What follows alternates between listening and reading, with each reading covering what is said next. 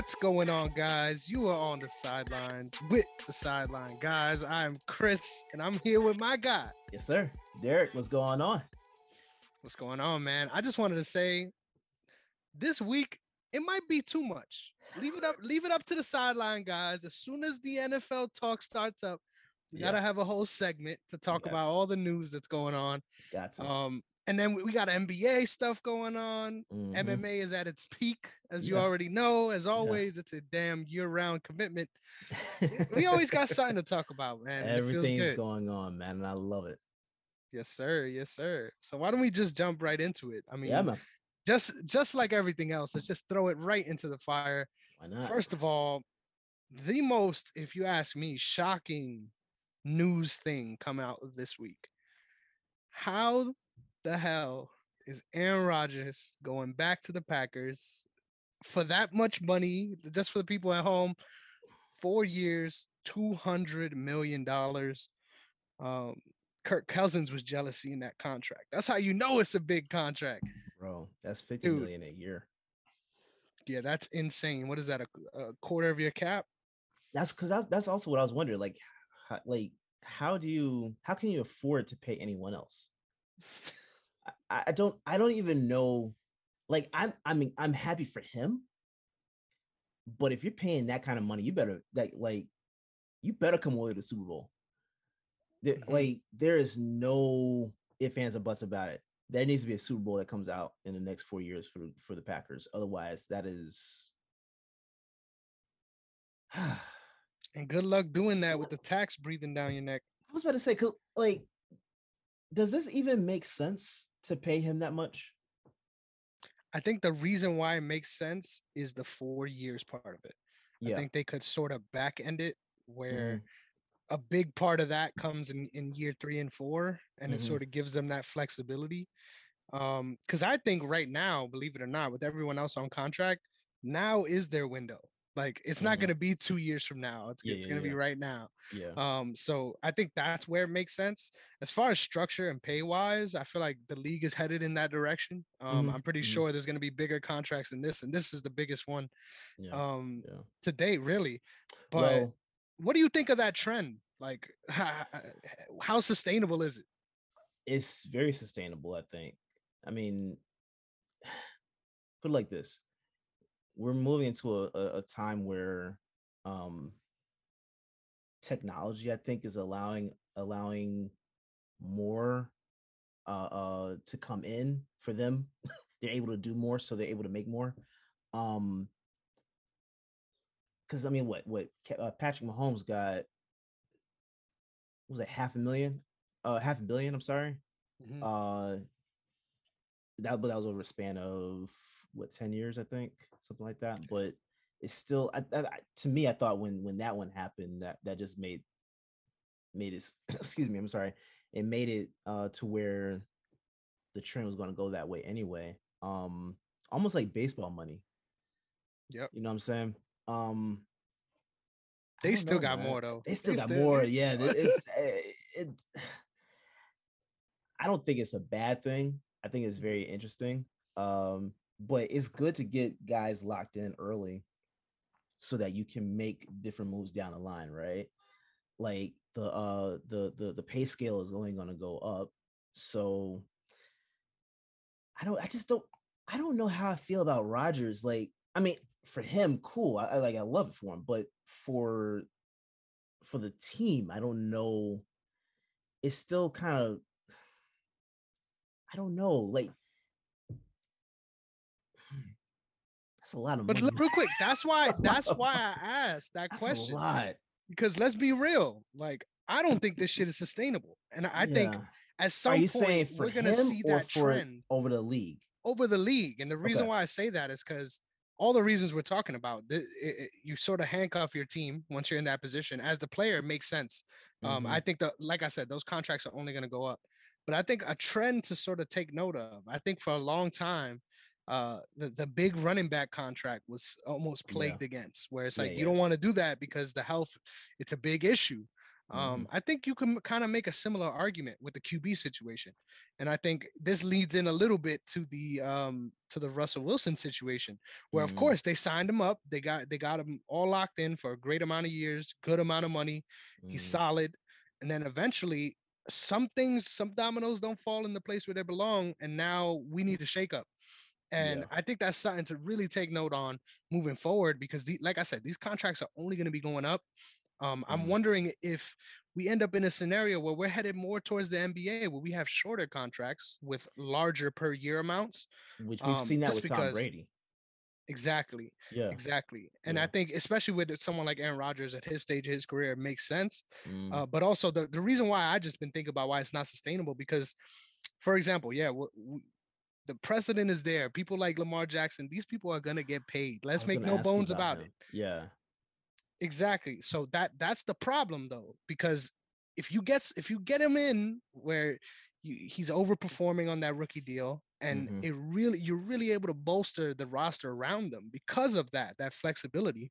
I think that may be the new money ball, where you're all in sort of all these other key player positions, and then if you're able to catch the swing and do the right thing in the draft and get someone that can push you forward, I think that's something to watch out for future sort of Super Bowl contenders, because I feel like that's a trend that we may see continue where teams like, and I hate that I got to do it. I hate that I got to do it. But teams like the Eagles are positioning themselves to be in a spot where they could sign a lot of good people to an already almost playoff caliber roster. So I think long term, obviously, shout out to the players. That's what it's about. Get your damn money. Don't worry about any of the stuff we're talking about. But on the long term, sort of sport angle of it, I really don't think these contracts are sustainable for these organizations, man. Well, I think it's mainly by position, right? Like Matt Stafford, I think I just read yesterday or today that he's supposed to be somewhere in the neighborhood of like a 40 million a year contract. And that to me is like that's why I'm saying I think this is going to be a trend we see more so with like the positions. So you brought up running backs, right? We see that with running backs, especially a lot in recent history where they get paid, then all of a sudden they just have this dive, like it's like right at the moment that they get paid. I almost feel like for at least with that position, we're going to start seeing where teams start to offer, more money in short years so that by the time you get to that year 3, year 4 mark, you can have the ability to maneuver if you need to maneuver. So for example, Ezekiel Elliott, I forgot his numbers, but when he got that contract, it's literally just been downhill for him, right? Same thing with Le'Veon Bell. Went downhill. And I almost don't even know if it's really just their performance in terms of like not having the ability to play or coasting. Like that's one thing with some of these guys. I'm wondering, like, is that a thing where they're just kind of just like they got the money and just kind of just like, all right, let's coast throughout the year. McCaffrey, right? Like McCaffrey, he has not like done a coasting thing, but he's been injured. So I almost feel like it's a position thing. I think we're going to start seeing the quarterbacks continue to rise in terms of like their pay with the years, or do like what you said in terms of like the NBA, shorter contracts, more money, like Tom Brady did. But that's why I'm thinking it is going to be sustainable, because it's more so like a position thing, and you're able to offset in other positions. You know what I'm saying? Exactly. And I So I think don't know. this trend has been on its way already. I mean, just what is it now? I think it's the 4th year in the Cousins deal. So now he's gonna be making like 42 this season or something like that, which is wild.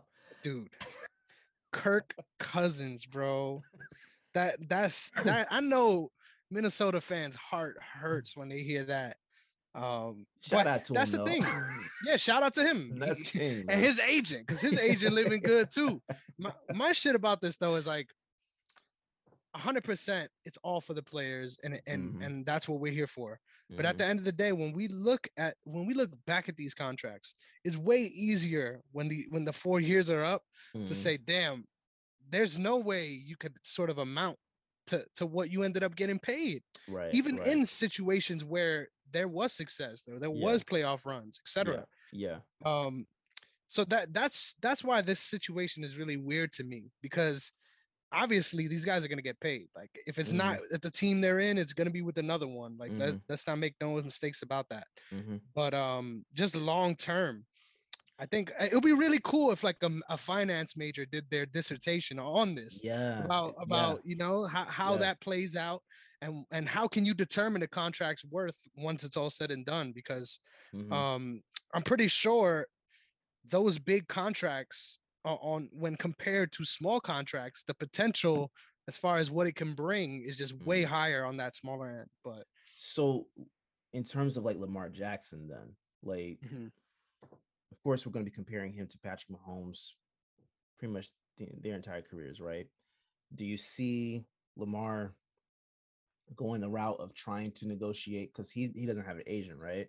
Do you see him going into the try and make it to where he's going into the direction of Patrick Mahomes, that type of contract, or do you see it where he's looking to do the Tom Brady route, because he's not in a rush to sign right now, Yep. which I find very interesting. I don't like the strategy behind that. Do you Mhm. think he's just trying to get more? Like, how much more could he get?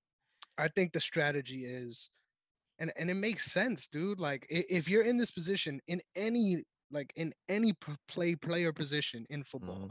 if you're in the spot to get paid, ball out as much as you can and get Yeah, that long contract, yeah. because this is such a volatile league. Anything could happen in the interim. I Mm-hmm. think that's what makes sense for players. Get Mm-hmm. that long-term contract out of the way early, so that on the back end, yeah, you're gonna make money, but that's where the bulk of the money you're gonna make is, in Right, my right, right, opinion. right, For most careers, Tom right. Brady don't count. Not Mm-hmm. everyone is a Tom Brady. Trust. Yeah, I yeah, mean, ask yeah. Peyton Manning. That boy was struggling when he won that second chip, struggling. So the Yeah. trend isn't is that that's not a normal thing for that money to go up. Usually it's going down. Mm-hmm. So it makes a lot of sense. I think he's going for a longer deal, like we Mm-hmm. talked about. And Mm-hmm. I think it only, like, people are so scared, teams especially, because this is all in the player side. If you Yeah, let them go yeah, into free agency, yeah. you're gonna pay the absolute maximum. And Right. and that's the problem. Yeah. And I think he's trying to do that. And I respect that, because Yeah, like I yeah, yeah. said, ultimately, what's that saying, you're only worth what you have the ability to negotiate. Like, Mm-hmm. that's real. Like, Mm-hmm. 100% get your money, do what you got to do. But we're talking about something a little different here. It isn't just Yeah. about whether or not they're able to get that money. It's about what that money does for you in turn as a manager. Yeah. Yeah. So yeah, man, it's an interesting situation, something we should definitely keep our eye on moving forward. Mm-hmm. I definitely think, as far as this specific contract, the Aaron Rodgers contract, Mm. I honestly, besides the money angle on the last two ends, um, I'm surprised that they were able to get him to come back, because I Me thought that too. relationship was unfixable. Yeah. Um, and it's funny because a lot of shows, I've seen a lot of shows, just body language experts Mm-hmm. talking about him Mm-hmm. walking off the field and what it Mm-hmm. means. Dude, Mm-hmm. this is what matters more than anything. So Yeah. Yeah. Yeah. I mean, and it seemed like it was almost a foregone conclusion that he was actually going to go to Denver, which a lot of people thought that was going to happen. I honestly didn't know what was going to happen. me either. I wasn't making a prediction about that one. It did not look like he was going to go back to Green Bay though. It really And looked if like I that made was a the end bet, of it. exactly, if I made a bet, it was that he's somewhere else, not back. Yeah, So yeah, that's why I yeah, was super surprised by that. yeah. I mean, you get Devonte Adams. I think they got him on they got him on a tag, franchise tag, right? Yep. So like you said, the time is now, but I don't see Green Bay going all the way. Like, this is what ends up happening with them every season, right? Like, they have fire. You believe, you start to say that's going to happen, and then by the time the playoffs come, something ends up happening where they fall apart, and they don't make it to the promised land. You know what I'm saying? Yeah. So I don't know, like, what to actually think about them in terms of actually making a Super Bowl. But when you're paying that type of money, again, you better make it. Like you better do whatever it takes to make that happen. And I don't know how. Dude, the weirdest part about it though is whenever we talk about this, it's not a matter of you better be good. It's you better make Yeah. it to the Super Bowl. And that's because Yeah. they haven't been able to. Yeah. And they've been really historically great, like getting Mm-hmm. first seeds wrapped up early Mm-hmm. in the season too. Like This year too. exactly where it was pretty clear that they were going to be that number one seed, and they still don't find their way into the game. Yeah. Obviously, there's so many factors that lead into that. So it's hard to predict. But like you said, at the end of the day, the Super Bowl trips are what matters. Even if you're getting first round buys in the playoffs, Yeah. if you end up getting bounced in that first match against teams like the 49ers, people will not forget about that. And it ain't At the all. first time. It At ain't the all. first time.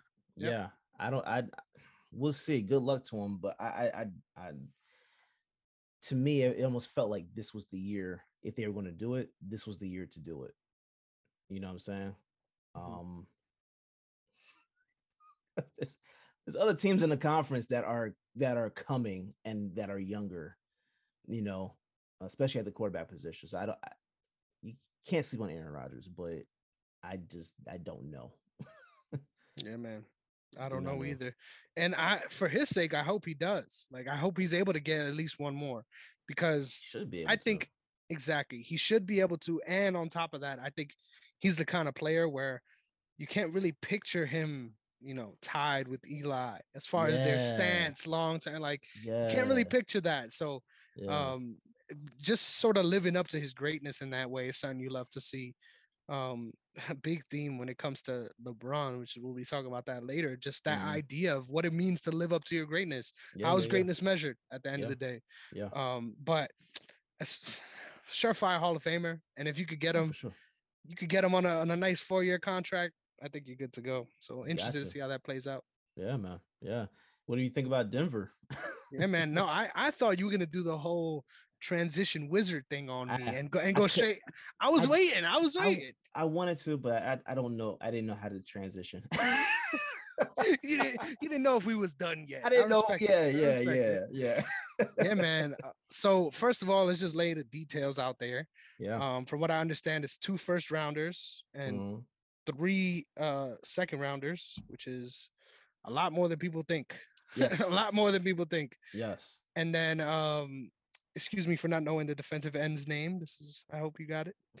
Uh, I did but see that. and Noah Fant as well, which is I think a underrated aspect to this trade. It is, but it depends on because they have Drew Lock going to Seattle, right? That don't count. Yeah. I you're basically looking for a new quarterback. So it really depends Mhm. on who your QB is, but I think Fant is a good player. I almost It hurts Denver way it more than it helps hurts. Seattle. It does. It does. I don't put it like this. I don't think either team won long term with this move. Yeah, that's a good bet. I don't think they won long term, but in the short term, Denver definitely won. Like you got a QB. You didn't have a well, hold on. They had Teddy Bridgewater. Exactly. And So they paid him.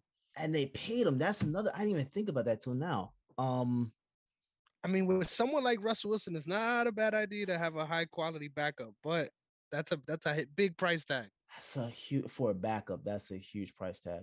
I'm Seattle. Seattle's rebuilding. Obviously, that's there's no other questions about that. But what? How far do you think that rebuild goes? Because at this point, they have all these draft picks, right? What are you looking at strategy wise? Are you looking to just kind of like plug in the holes where you have them now? Or do you just kind of like sell high on some guys like Metcalf, for example? You know, Yeah. I don't. The weird thing is, I don't see them bottoming out with Pete Carroll on staff. I don't see that. And I know with this trade, that sounds like a ridiculous statement. But I Yes. think they're a few moves away. In my opinion, I think for real, they're a few moves away from figuring this thing out. And that sounds kind of crazy. It's gonna take at least 2 years. Don't get that mixed up. But I think the long term move is give Pete Carroll good defense. He has a Yes. good defense, but give him Yes. a great defense. Bolster that side, focus on that. And with people like Tyler Lockett still on tap for your offense, you got pieces there too. But I think that's the most important side of the ball, in my opinion, where you saw this year specifically. It ain't the Seahawks of old as far as Not at that all. side of the ball. Yeah. Exactly. Yeah. And that's been their identity for so many years. So I think that's the key. That's where they rebuild first. And I think even with a Geno Smith as your starter, because I think he beats out Drew Lock. Yikes. I think he beats out Drew Lock in I that think he does competition. too. Yeah. But even with him as your starter, if you're able to fix that side of the ball, I could see them getting some things done. But as far as playoffs, like you're gonna have to wait at least 3 years for that, in my opinion. Yeah. Yeah. I put it like this: if Watson's legal issues were somewhat close to being resolved, you flip those picks for him now. Yep. I don't think that's happening though. I if I'm Metcalf, I'm pushing my way out. If I'm Metcalf, I'm trying to figure out how I can get out because there's no way that he's on his rookie deal for another 2 years. Yep. All the receivers got tagged, by the way. Yeah. All the receivers got tagged. I don't. You got to figure out some way to get out because that's not. You don't want to just like. Geno Smith. I have respect for Smith because he's been able to stay in the league as long as he has, and he plays relatively okay football, right? That's not when you put it that way. Yeah, relatively okay. He's a good backup. He's a good backup. Yep. He's a good backup. He's not the guy you want as your starter though. So I'm trying to figure my way out, man. 100%. Yeah. And I'm so glad, bro. Especially Tyler Lockett. I feel the worst for him. Yeah. I'm so glad that my Eagles did not try and trade for Wilson. Yeah. That's the move that did not make any sense. Any sense. Now go get me Metcalf or Lockett. Those are moves I'll trade for either one of those guys right now. Who wouldn't? Let's be real. But I mean, my Ravens better be on some of them calls too. Shit. But yeah, Metcalf needs both of them need to figure out how to get out. They really do. Yeah. And I don't know how they do. Like you got the Niners in a division, right? Yep. It's not the Rams. It's not like you're in a division that's weak. This is not the NFC South or Cardinals. East, right? Yeah, the Cardinals, I'm still kind of like questioning like what's going on with them, but they're still not a weak team. You know, it's one of those things you got to figure out how to be competitive. And if you're not trying to compete, if you cannot see yourself actually competing for the playoffs, there's no way you should be trying to do anything big right now. Like you said, next 2 to 3 years, you know, that you can compete again. But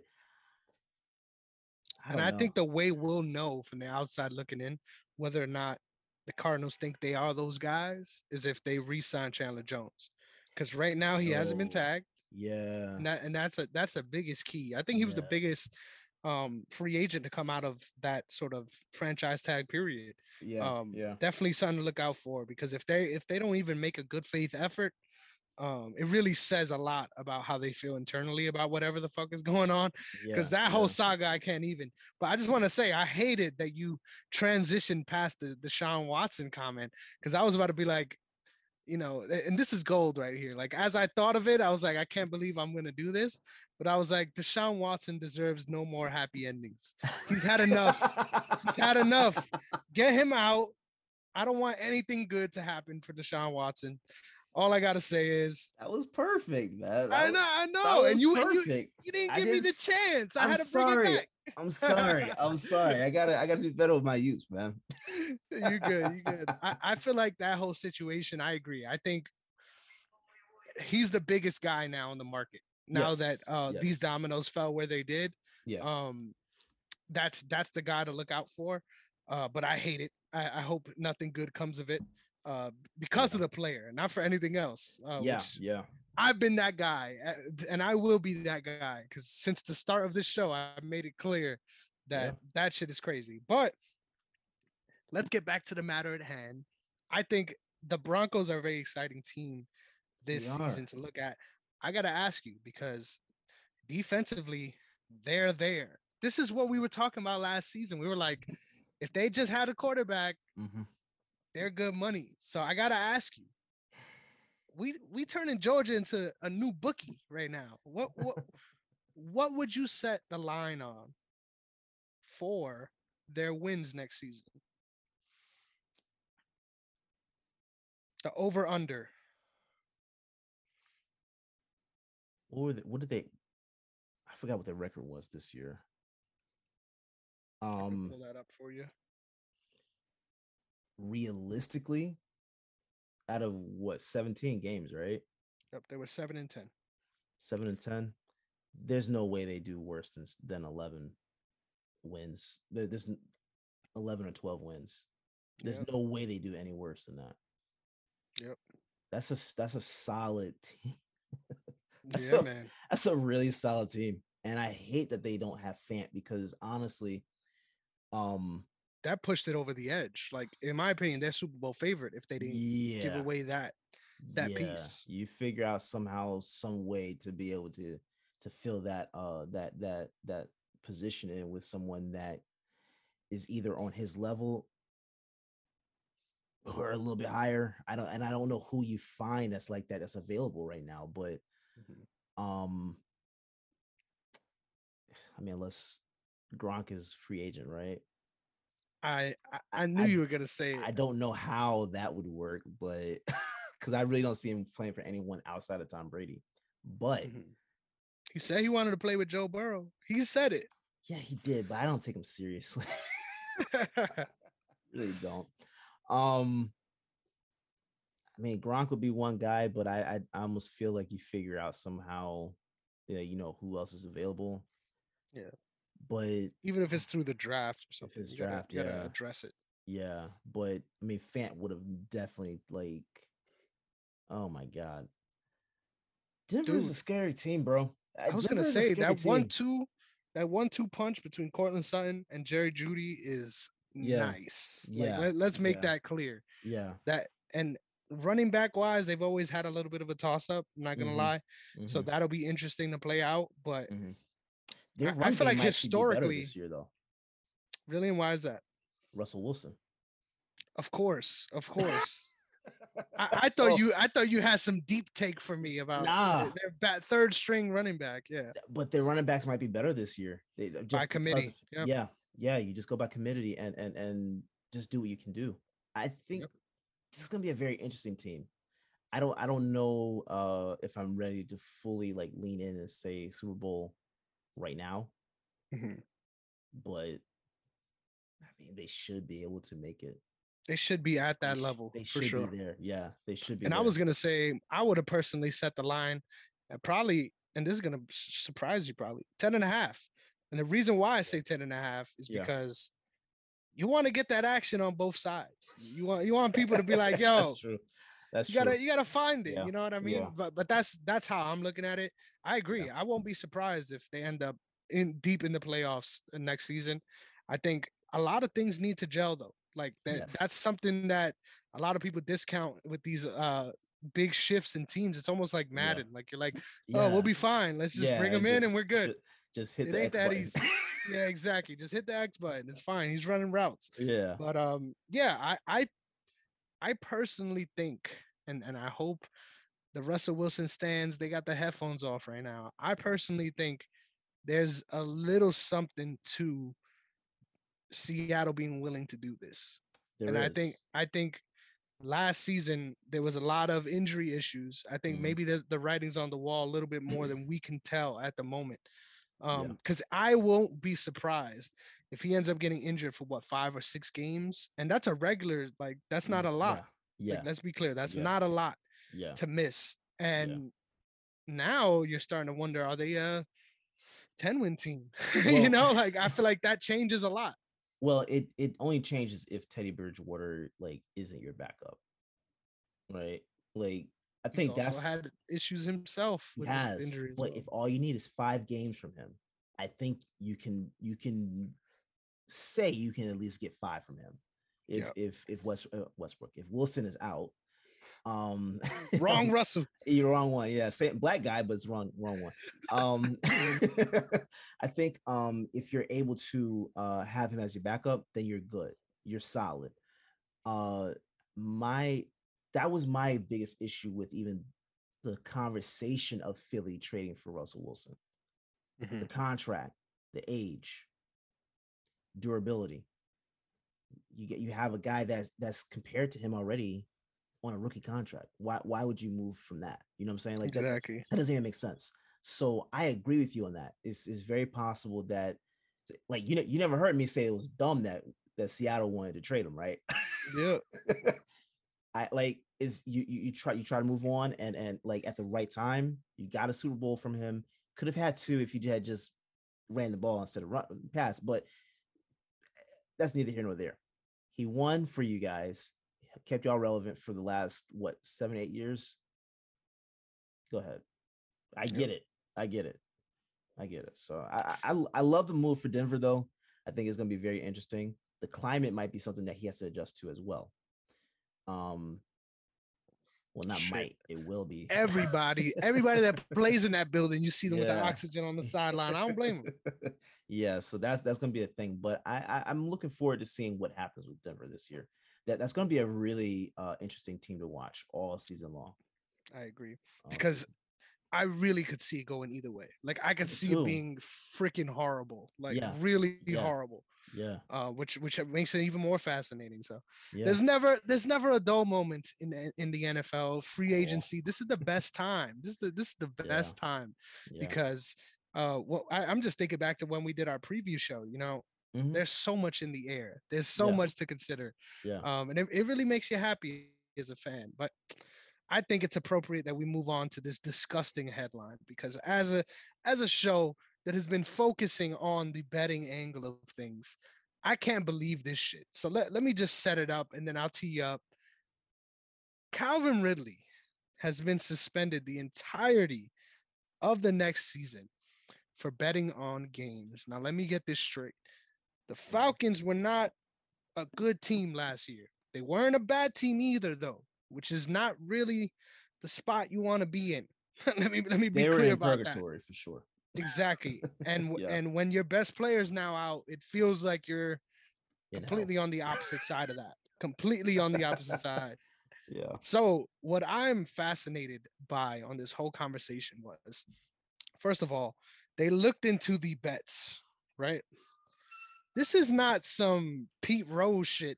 Yeah. It's not like he was betting on the Falcons to lose. Yeah. Like they were included in bets that they won and included in parlays. It's not like he was outright betting Falcons to lose and then playing horribly. Like I feel like that is a punishable offense. Yes. What he did here, this shit is criminal. Like I feel this shit is criminal. I don't care that he made money off the team winning.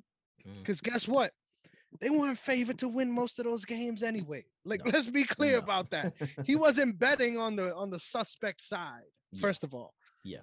And then even more so, how come they can bet on other teams to do the same exact thing? Theoretically, wouldn't you think that I think immediately, if there was a time where he bet on them to lose, immediately you suspend them. I don't care what it is. But if it's only to win, like if you're allowed to bet, period, don't you think that's going to be the first, like that? What, like, why would I not want to bet on myself to win? So it's just so strange to me. I don't understand that side of it. You're not messing up the integrity of the game because he wasn't playing, right? If anything, you betting on some shit that is unlikely to happen. Like, let me be clear about that. Yeah. But I mean, he wasn't those games. He wasn't even playing, right? No. That was my some understanding of it. Some of them he was. Okay, how many games total did he bet on? That number didn't come out, but the entirety of the bets were not worth more than 1,500. So you're talking about maybe like 3 games. I mean, with parlays, that could be any number. Who knows? Okay. Because it depends on how much you put up, you know. The only thing that I will say with him that I am disappointed in two things. And he actually bet on the Falcons to win, right? That's a losing bet. But he was smart with his, right? That's one. Two, why did you put it in your name? You can give the money to someone else, make the bet, and then you don't have to be connected to it. I know you got a couple homies, bro. Look, it's Atlanta. What are we talking about? This is Atlanta. There's people that know people that can do something, set you up. It's not hard. But those are only two things I'm really disappointed by with him. That's really it. With the NFL, I'm disappointed because this is a harsh punishment. Fine, punish the guy. I don't have a problem with that. But we're talking about like what, a couple of bets? And it's not like he has a betting problem from what we've understood. Exactly. This is just placing a couple of bets. So you mean to tell me you get a harsher sentence for betting on games as a player than you do for domestic violence? I'm very intrigued by that. Because I think with a lot of past incidents, there's been 6 games I think guys have been suspended for. A couple got 8. But for the most part, they were still able to play this season. Yep. Suspend the guy, no problem with that. 3 games though. 2, 3 games. I was about to say, like, I mean, your example is way better than mine, but I was about to say, like, how the fuck are you suspending him for the whole year, but you didn't take Miami's draft pick away, bro? Like, is it about the integrity of the game? Is that what it's about? It's more so about the bottom line. Shit is dumb. That's really all it is. Because honestly, if you really wanted to punish him, fine him for what he won with the bets, right? Negligible amounts. Yeah, like I mean, we're not talking about anything crazy. He didn't do anything wrong necessarily. I don't think that because I mean, let's be honest, even when he was out there, it's not like he was able to actually influence the game that well, because he only played a couple of games last year. We're not talking about him, going out there and just not catching the ball like Nelson Aguilar. We're not talking about that. We're talking about a couple of bets, and he was likely off from if depending on how many games that he betted on, the majority of those. He wasn't even in the game. What are we talking about here? I couldn't agree more. What's the issue? I don't get it. Do guys not place bets on other teams? Exactly. Does this not happen? Do they not play fantasy football? Am I supposed to actually believe that? Yeah. Am I like, there's so many other ways that you can look at this that can actually influence a game that could be more more of an issue than just placing a parlay. That doesn't even compute to me. I really don't understand. I almost feel like 2 to 3 games is too much. Suspend him for 1 game and that's fine. Like, I don't understand what we're talking about here. I don't understand what the actual issue is. And I would love if the league actually came out and decided to be transparent with this whole thing, because this doesn't make any sense. They're not going to. I get that. But it would be nice to actually get an understanding of why they reached this conclusion of a full season. I mean, it's only going to be better for him, right? Because he gets to heal up even more, train, get better in certain areas. I think he's going to push his way. You're going to probably get tired of me saying this. He's probably going to push his way to Philly, just because his Alabama connection. That's it. That's the only reason why. I saw he had liked a picture of him in an Eagles uniform anyway. But I think it's only going to help him. I think whatever team he does end up going to is going to get it for cheap. From one bird to another, it makes sense. I mean, it's just there's a lot of factors that go into it that I'm, for him, cool. Let him have that time. He did have issues with his mental health last season. Let him just do what he needs to do. But A full season makes no sense to me. I'm And not. my shit is, let's not act like this is a sabbatical, because it Right, isn't. He ain't right, getting paid. right, He got suspended. Like right. that shit is fucked up. Yeah, Like and I see, don't that's another care. thing with that. And I'm not sure if you fully know this one or not, but does that not push his rookie contract a year, or is it that just counts against it if That's a he's not going really to get good paid? question. I have no clue. That's a really good question. It should. It I mean, should. it's time served, right? It Yeah, should, yeah, which just fucks the organization even more. I yeah, mean, you're a yeah. jackass either way this plays out. If you're expected to do something and you don't do it, it's your fault. Like, let me just make that clear. Mm-hmm. But like you said, it's just, if it was on games that they lost and he bet that they lost, Yeah, I don't care if he's on the team. yeah, That's sus. yeah, This is yeah, not sus. yeah. So I agree. I wish there was some rationale, but hey, we still haven't even heard on how they really feel about the Dolphins owner doing what is claimed to still allegations at this point. Bro, But with the Dolphins owner Dan Snyder, the Texans owner. There's a it keeps lot of growing. stuff. Yeah. Yeah, yeah. Even what's his name? Chucky, from Raiders. What's the coach's name? Um, I'm blanking out.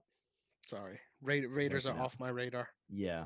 But their coach. Damn, my bad. You're My good. bad, audience. Head coach? But yeah, the coach that he just had that they lost this last season. Um, Oh, Gruden. Gruden, thank you. Yeah, John But like Gruden. even with him, like a lot of that stuff got swept under the rug real fast, right? Yep. But you kind We of we we kicked him out, right? We don't got to talk about it if he's gone, right? That's how it is. yeah, you want to pick and choose what it is you're transparent about. So I don't know. I don't know. I'm tired of the NFL. I'm tired of the NFL, man. There's a lot of stuff that they do that's so questionable that doesn't even make any sense. That I'm just whatever, whatever. I'm not surprised by this. I'm just surprised. Yeah. I was when I saw that he got suspended for the year. I was like, whoa, the hell happened? And then I saw what happened. What like I what? thought it was gonna be some He killed story I didn't someone. see. Yeah, Like exactly. he's got rape allegations or something. That's along the lines of what I was actually thinking actually happened, right? He won $1,500. I'm making parlays. So what? Come on, bro. Yeah. So what? So what? One I mean, of us. yeah. One of us. You can't tell me that refs don't do it. You can't tell me refs don't do fantasy football. You can't like That is very true. the integrity of the game. I have said this repeatedly. I don't think that the NFL truly cares about the integrity of the game. It's just more so about the bottom line. They don't care about the Bottom integrity. line, the optics. Yep. Yes, yes. Because if it was the And it's integrity of the funny game, there's a lot of other because moves that have been made. they're also subjective about what kind of bad publicity they'll allow. What kind of bad publicity is good publicity? Yes. And unfortunately, with their fan base, a lot of that is racism. So Mm-hmm. let me just make that clear. Fuck the NFL when it comes to that. I can't believe that we're in this situation. Shout out Calvin Ridley. Do your thing, bro. Hey. Hopefully you find some way to make money during this time. Oh, he's Because going to. it ain't gonna be parlays, bro. I'll tell Yeah, you that. yeah, not at all. But he might. If I'm going to actually make a bet on something, he's going to get with esports. With some esports team, he's going to get on Why and not? Yeah. just play. I mean, Got a you're in lot more Atlanta too. time. You Shit, you got a might as lot well of get time. nice. Yeah. Word. So yeah, that's what I'm willing to place a bet on. Yeah. And if any fantasy owners out there, a little late fourth, fifth round Kyle Pitts, that's not a bad pick, Yo, bro. That's not a bad pick. yo, I expect at least 1,400 yards out of him now, right? Like at least. I mean, he got what 1,002 I think on his so. rookie He got season. a quiet 1,000 too. It wasn't even like it wasn't anything that anyone really like raved about. It was something that was really, really quiet. I think it's mainly because the Falcons are a trash team. Yeah. Really. Um, but with him being the number one option, yeah. Yeah, he should be someone you get fourth, fifth round, something like that. If you get him in the third round, though, you a clown. I just want to make that Yeah, you clear. should. That's not the move to make. That's not the move to Yes, make. sir. But tight end one, second year, yeah, Why not? Why yeah. not? Why not? But all I'm getting right, him on one of my teams for sure. it's only right. I mean, Matt Ryan got to throw to somebody. Shit, you got to throw to Jesus ain't gonna somebody. catch it, so go ahead. Shit. Cordarrelle Patterson too, because everyone's gonna pick Cordarrelle though. Like honestly, like for a lot of the people that play fantasy football, let me be clear. Yeah, A lot of them don't know shit. Like, yeah, and I see this yeah, even in the most yeah. competitive leagues that I'm in. Like when Mm-hmm. you look towards that bottom half, Mm-hmm. and there's people starting, and this is in the NBA, help transition a little bit. There's Yeah, people yeah, starting Carmelo Anthony on their fantasy team. And I'm like, hold on, brother. I don't know what NBA you fucking with. It ain't 2007 no more. You feel me? Like, yeah. That ain't the move to make right there, buddy. but we shall see. As we move on Yes, to sir. the most important aspect of this season in the NBA, the part that not many people are talking about because it worked last year. So Yeah. it's just a big deal.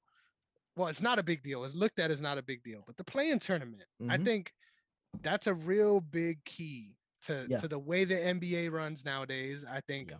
those teams that are in that space, in that sort of 10 range, even the 11 range teams, Mm-hmm. like now you got something to play for, which makes things a little more interesting. Um, the way this race is shaping up, though, I'll read it out just so everyone's aware. I'm gonna read 7 through 11 on both sides, just so Mm-hmm. we could see the picture. On the Eastern Conference, our seventh seed is the Raptors. Right after is the Hornets, the Nets, Hawks, and then the Wizards. With only what is this 4 games apart between the five of those teams. Yeah, something And like then in that. the Yeah. Western Conference, we've got the Timberwolves, the Clippers, the Lakers, Pelicans, and then the Trailblazers. This one is a much bigger gap. I don't see. Yeah. I don't. I mean, maybe the Pelicans and Trailblazers could swap spots here. I could see that happening. Yeah. Yeah. But besides that, I feel like this one is Well, more set in stone. I almost feel like that might not. You don't have Dame in Portland right now. And CJ is actually playing very well in New Orleans. Yep. Um, I don't know that they swap places. I almost feel like that's if anything else, I almost feel like the Blazers are gonna lose a couple more real I soon. mean, if you look at who else is there, Spurs, Kings, Thunder, they're the only team that has a chance.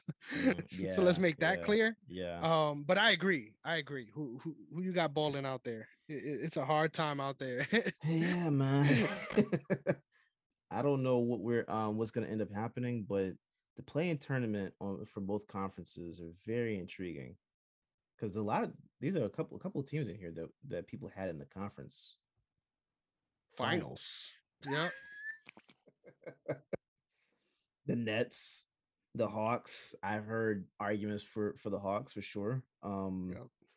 The Lakers, Clippers. Those are teams that people had in there as well. I'm I mean, injuries destroyed the Clippers though. injuries destroy the Clippers, but I don't even know if it really destroyed them. It hurt their record, but the team is actually really good. Yeah, I meant that conference finals Yeah, yeah, hopes yeah, for yeah, yeah, sure. yeah, yeah, yeah, But yeah, yeah, I yeah, agree. yeah, I love yeah, Reggie Jackson, dude. I'm an OKC guy through and through. yeah. I knew I was screaming Reggie before any of y'all were. Let You me were, get that you were, straight. you were, you were And they definitely should consider him, in my opinion, for the most improved player because for he's sure. really raised his game up to be Yeah, very consistent 20 point scorer for that team. yeah. And they're gonna make the playoffs, no matter how you look at it. If it's a tournament or not, they're still the AFC. They still destroyed the Lakers in that series, and Swept them. positioned themselves well. Yep, positioned themselves really well. Um, but what I think the most interesting, honestly, is the fact that the Nets and the Hawks are at 9 and 10. Like, Which is wild, bro, under the wild. Hornets, like I think the most surprising part, obviously, is how good the Cavs have been, and that's why everything sort of shifts down from there, Mm-hmm, where things were a little bit more expected. mm-hmm. But the Nets and Hawks at 9 and 10 is like they're barely making the play-in tournament. Yeah, Like the Wizards are right there. Like yeah. if Bradley Beal was still playing, I think that would be a no doubter. Mm, Obviously, being led by Kuzma is not a position you want to be in, and I could no. see it being locked up the way it is right now and not Yeah, changing. yeah. But I would have expected the Hawks to be at least 6 and for the Nets to be at least 4th. But see, I think we discussed it preseason though. We both had the Hawks. If I remember correctly, top 5. Yep. Top 5, top 6. This is the position I expected them to be in if Trey wasn't playing. I don't I don't get know. it. I don't know what's going on with Atlanta. I mean, it's Atlanta, but I don't understand what's going on. That doesn't make any sense. And they gave up a couple of, they made some moves, that if this is the position you're going to be in, what was the purpose of making those moves? Collins, I don't know what the purpose of keeping him was if you're going to keep doing this. Yep. You know what I'm saying? I don't know why they paid him that much anyway. I don't either. That might be the problem. that might be why we're here. Yeah.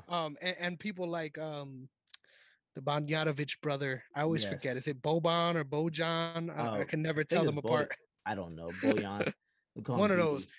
He yes, sir. He left that BB belt back where it was because I don't know what's going on. Yeah. He has not lived up to that sort of hype that everyone had when he got there. Yeah. And to me, I think the biggest sort of clown moment of this season, more so than what's happening with the Lakers and what's happening with all the Nets. How the fuck was this team coming out talking about, we just worried about the playoffs? Motherfucker, you might not make it in. I don't know. And where they were last year, like, it doesn't make any sense. It doesn't make, like, you should be taking a step forward. Eastern Conference Finals. That's a step you make instead of playing.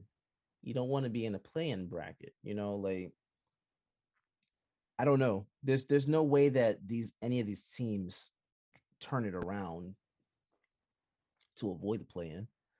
For example, the Nets are not going to turn it around. It's way too late for them to turn it around. You've got Ben Simmons still sitting out. They're probably not even going to make the 8th seed. Yeah. Bro, to be completely honest, let me ask you this.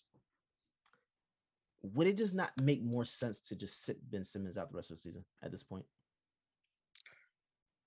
I see why you say that. They'll never do that. They're not going to. They're going to try. They're going to try to get him to play, and I understand that. They're not going to. I think at the end of the day, if he could play, why not play him? Like, that's the way I look at it. Because it's not like from what I understand, it's not like he's under a serious risk of re-injury with whatever issues he has going on. I don't see why you would keep him out or decide, we're not even trying to pursue that when you're trying to win. Like, they're trying to win regardless of how bad they are at it. I don't know why you trade for him. I do. I think he's good, bro. I really do think he's good. And there's time. The player, yes, I agree with you on that. The player is good. But if the man is not going to do what he needs to do to elevate to the next level, to make that player be what everyone knows he can be,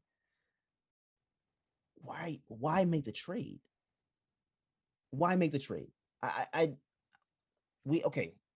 didn't expect the Harden, Durant, Irving thing to get a championship. That I didn't expect that trio to get a championship at all. But I almost feel like they had a better shot because that's a guy that's actually playing, right? Like,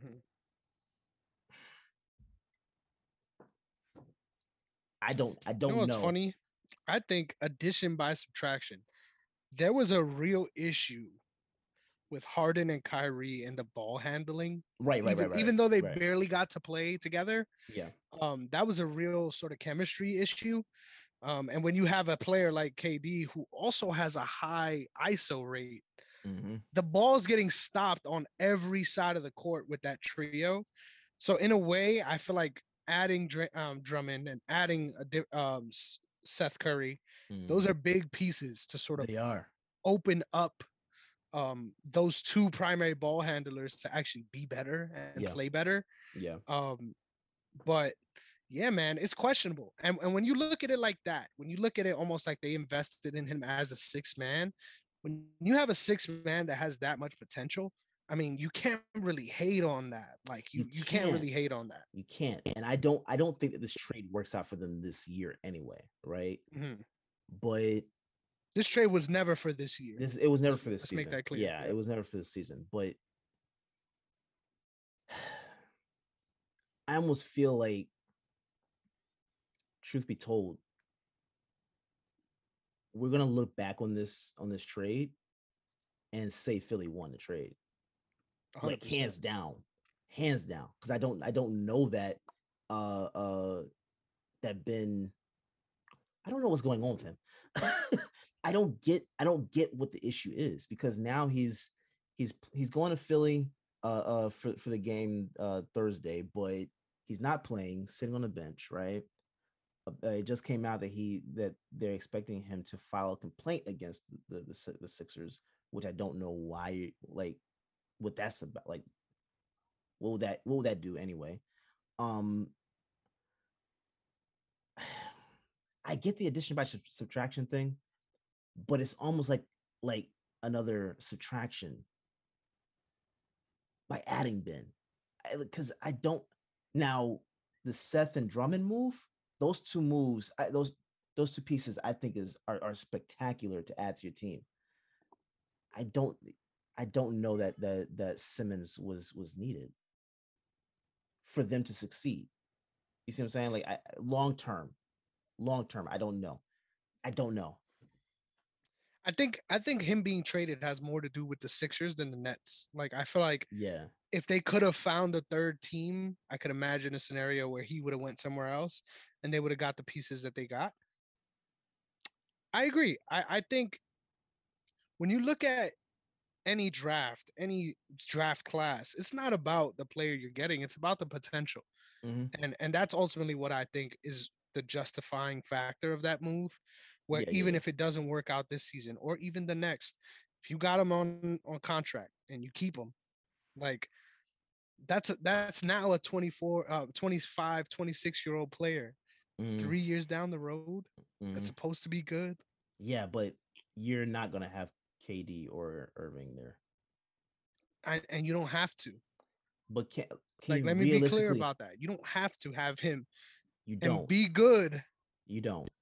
But can you realistically see a team succeeding with Ben acting like this? I'm not talking about the player. The player, yes, I understand you build around that type of player. You build that, and you're fine. But it's not just the player we're talking about. We're talking about the man with the mindset, with the For sure. issues that he's, the sensitivity that he has. I don't know that you can build around him. Like, I don't know if he can actually be your focal point. If he's a third option, cool. But I don't, like, with this going on, I don't know that you can. And I'm likely, I can say it, and most likely I could be wrong on that one. I'm fine with that. Yeah.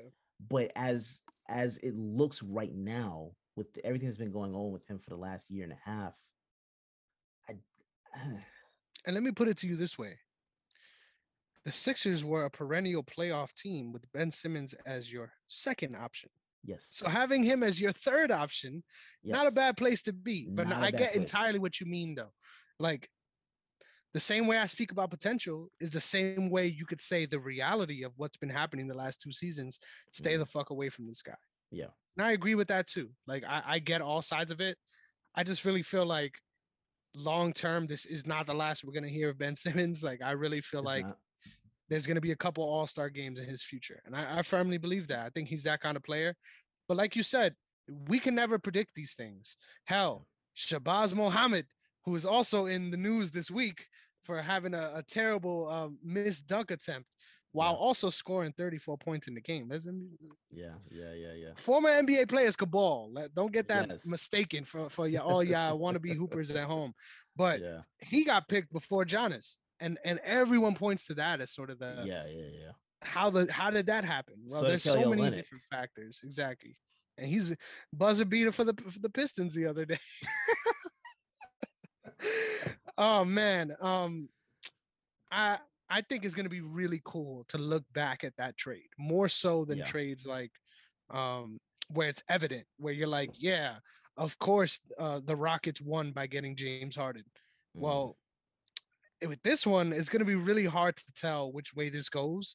And it really depends on Ben Simmons and how well he does and whether or right. not he sticks around in Brooklyn. Yeah. All these things are to be determined, which is exciting.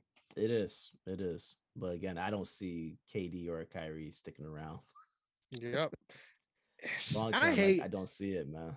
I hate that shit. Like I really hate that now it's just assumed like no one's gonna stay where they are. And you Yeah. know what's funny about this shit, which I've been thinking about lately? Mm, This has been the landscape of the league for probably like 7 years now. But the mhm. funniest part about it is the Knicks still never got good.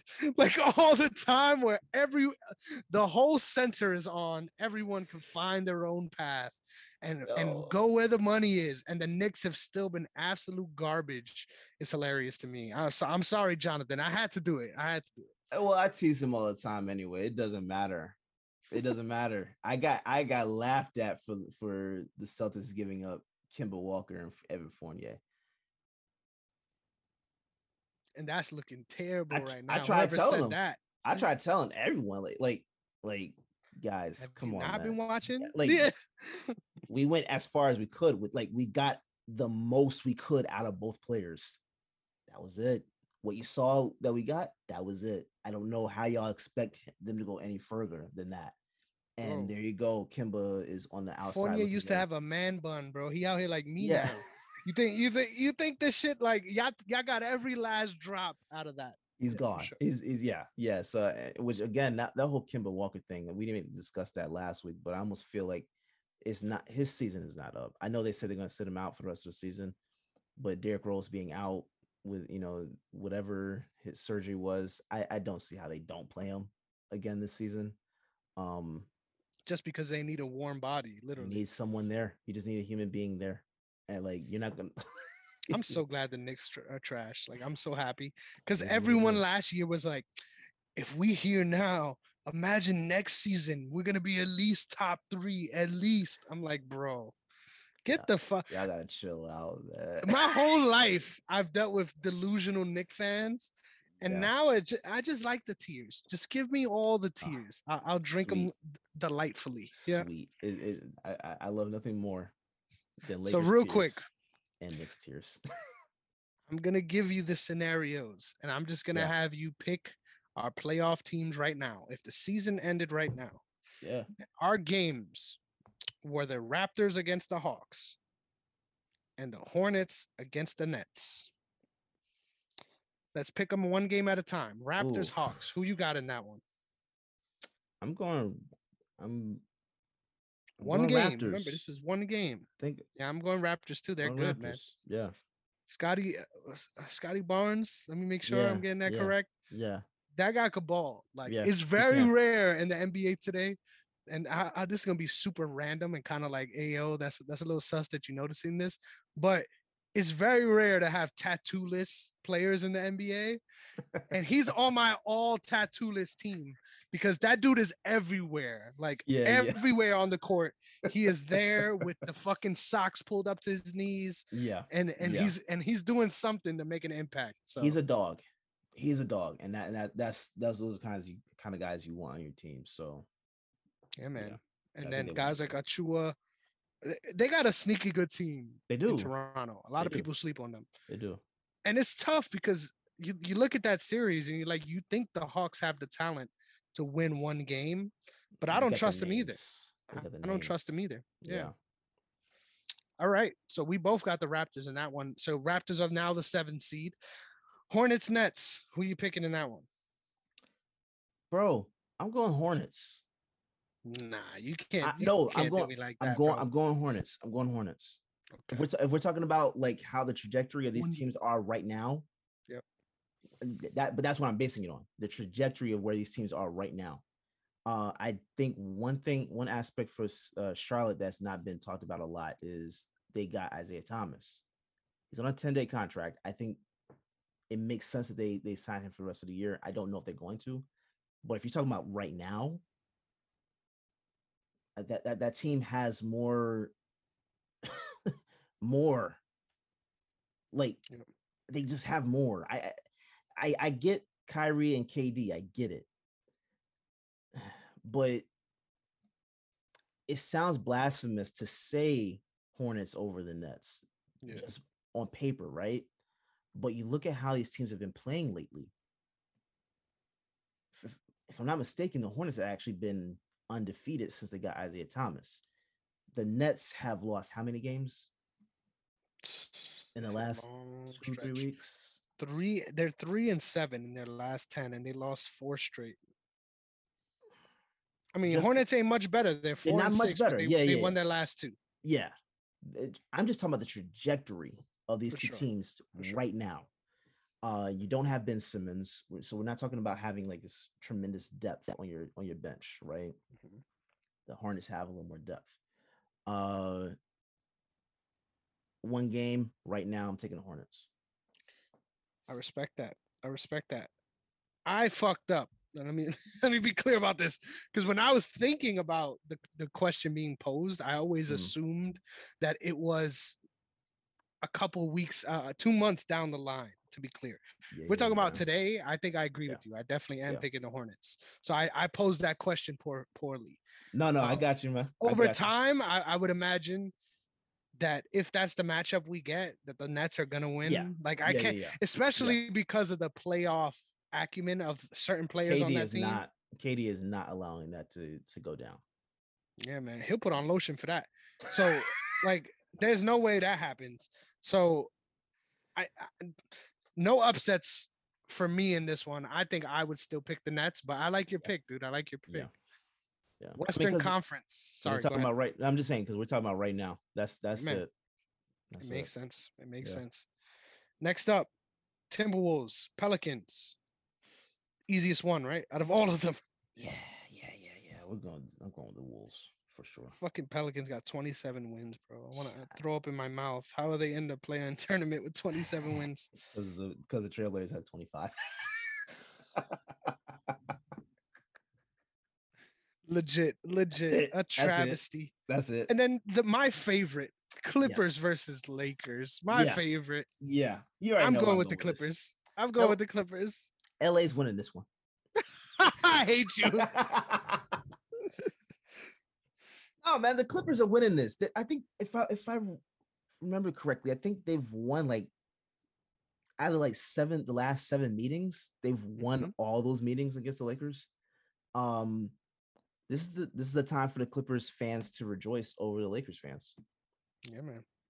The Lakers don't. Have you ever met a Clippers fan? No. I really got to ask you. I've met one, and he was a Chris Paul fan.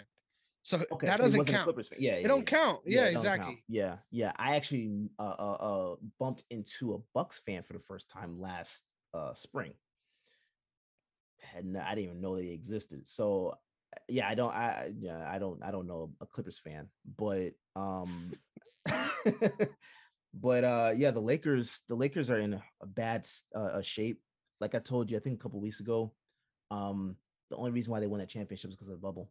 That's the only reason why. And I know people hate me saying that. They are not winning that championship without that bubble. They better thank God COVID hit, because there's no other way they won that championship that year. There's no other way. Not at the pace where they were going when everything hit. There's no way. And I was on the opposite end. I always was like, the cream rises to the top. They could have found their way. No, yeah, you're right. Nah, it's age. Time told that story. Yeah, when you have you have these older players on your team. When you have older players and the oldest young player in the league. Yeah. In Anthony Davis. Yeah. That's what I don't understand. That bubble helped them out tremendously, because when you have all those old guys on your team, and they had that long of a break, that was like what, a 5-month break, I think, 4 or 5 month break. They're all able to get rested up. That's when the experience kicks in. That's when they're able to take over. I mean, look, cool. It worked. It worked.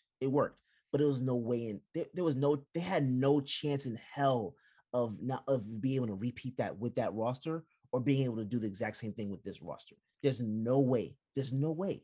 Which is why we hated when LeBron was like, we got to get a parade over here for what we've done. What? For what? Like, we have a new champion already. Like, there's your window for that is closed long ago. So the Lakers have a lot of stuff that they need to do. They're not going to be able to, though. There's not enough time. I'm talking about after this year. They don't have any. It's going to be a long time before the Lakers are able to get back into relevancy and actually competing for championships year after year after year. It's going to be a while before they're able to do that. I agree.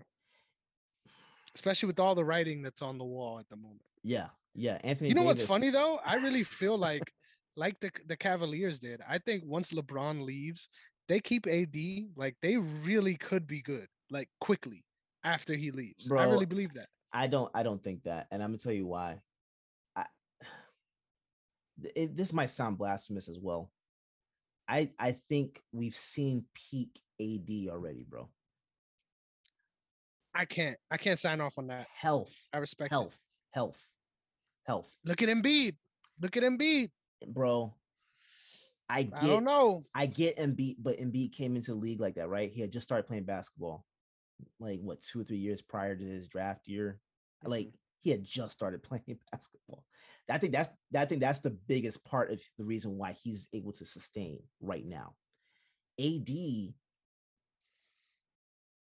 it's like every time he gets over an injury, 5-6 games, he's injured again. And it's not the same one. It's a different one each time. It's something else. And I don't want anyone to think I'm making fun of him. I don't celebrate injuries at all to whoever we're talking about, right? But it's just like what you're seeing. AD cannot be the guy you build around. He can't be just because of health. There's no way on any team he ends up on, he's less than a second option. So you are building around AD. Bro, he better be your third option.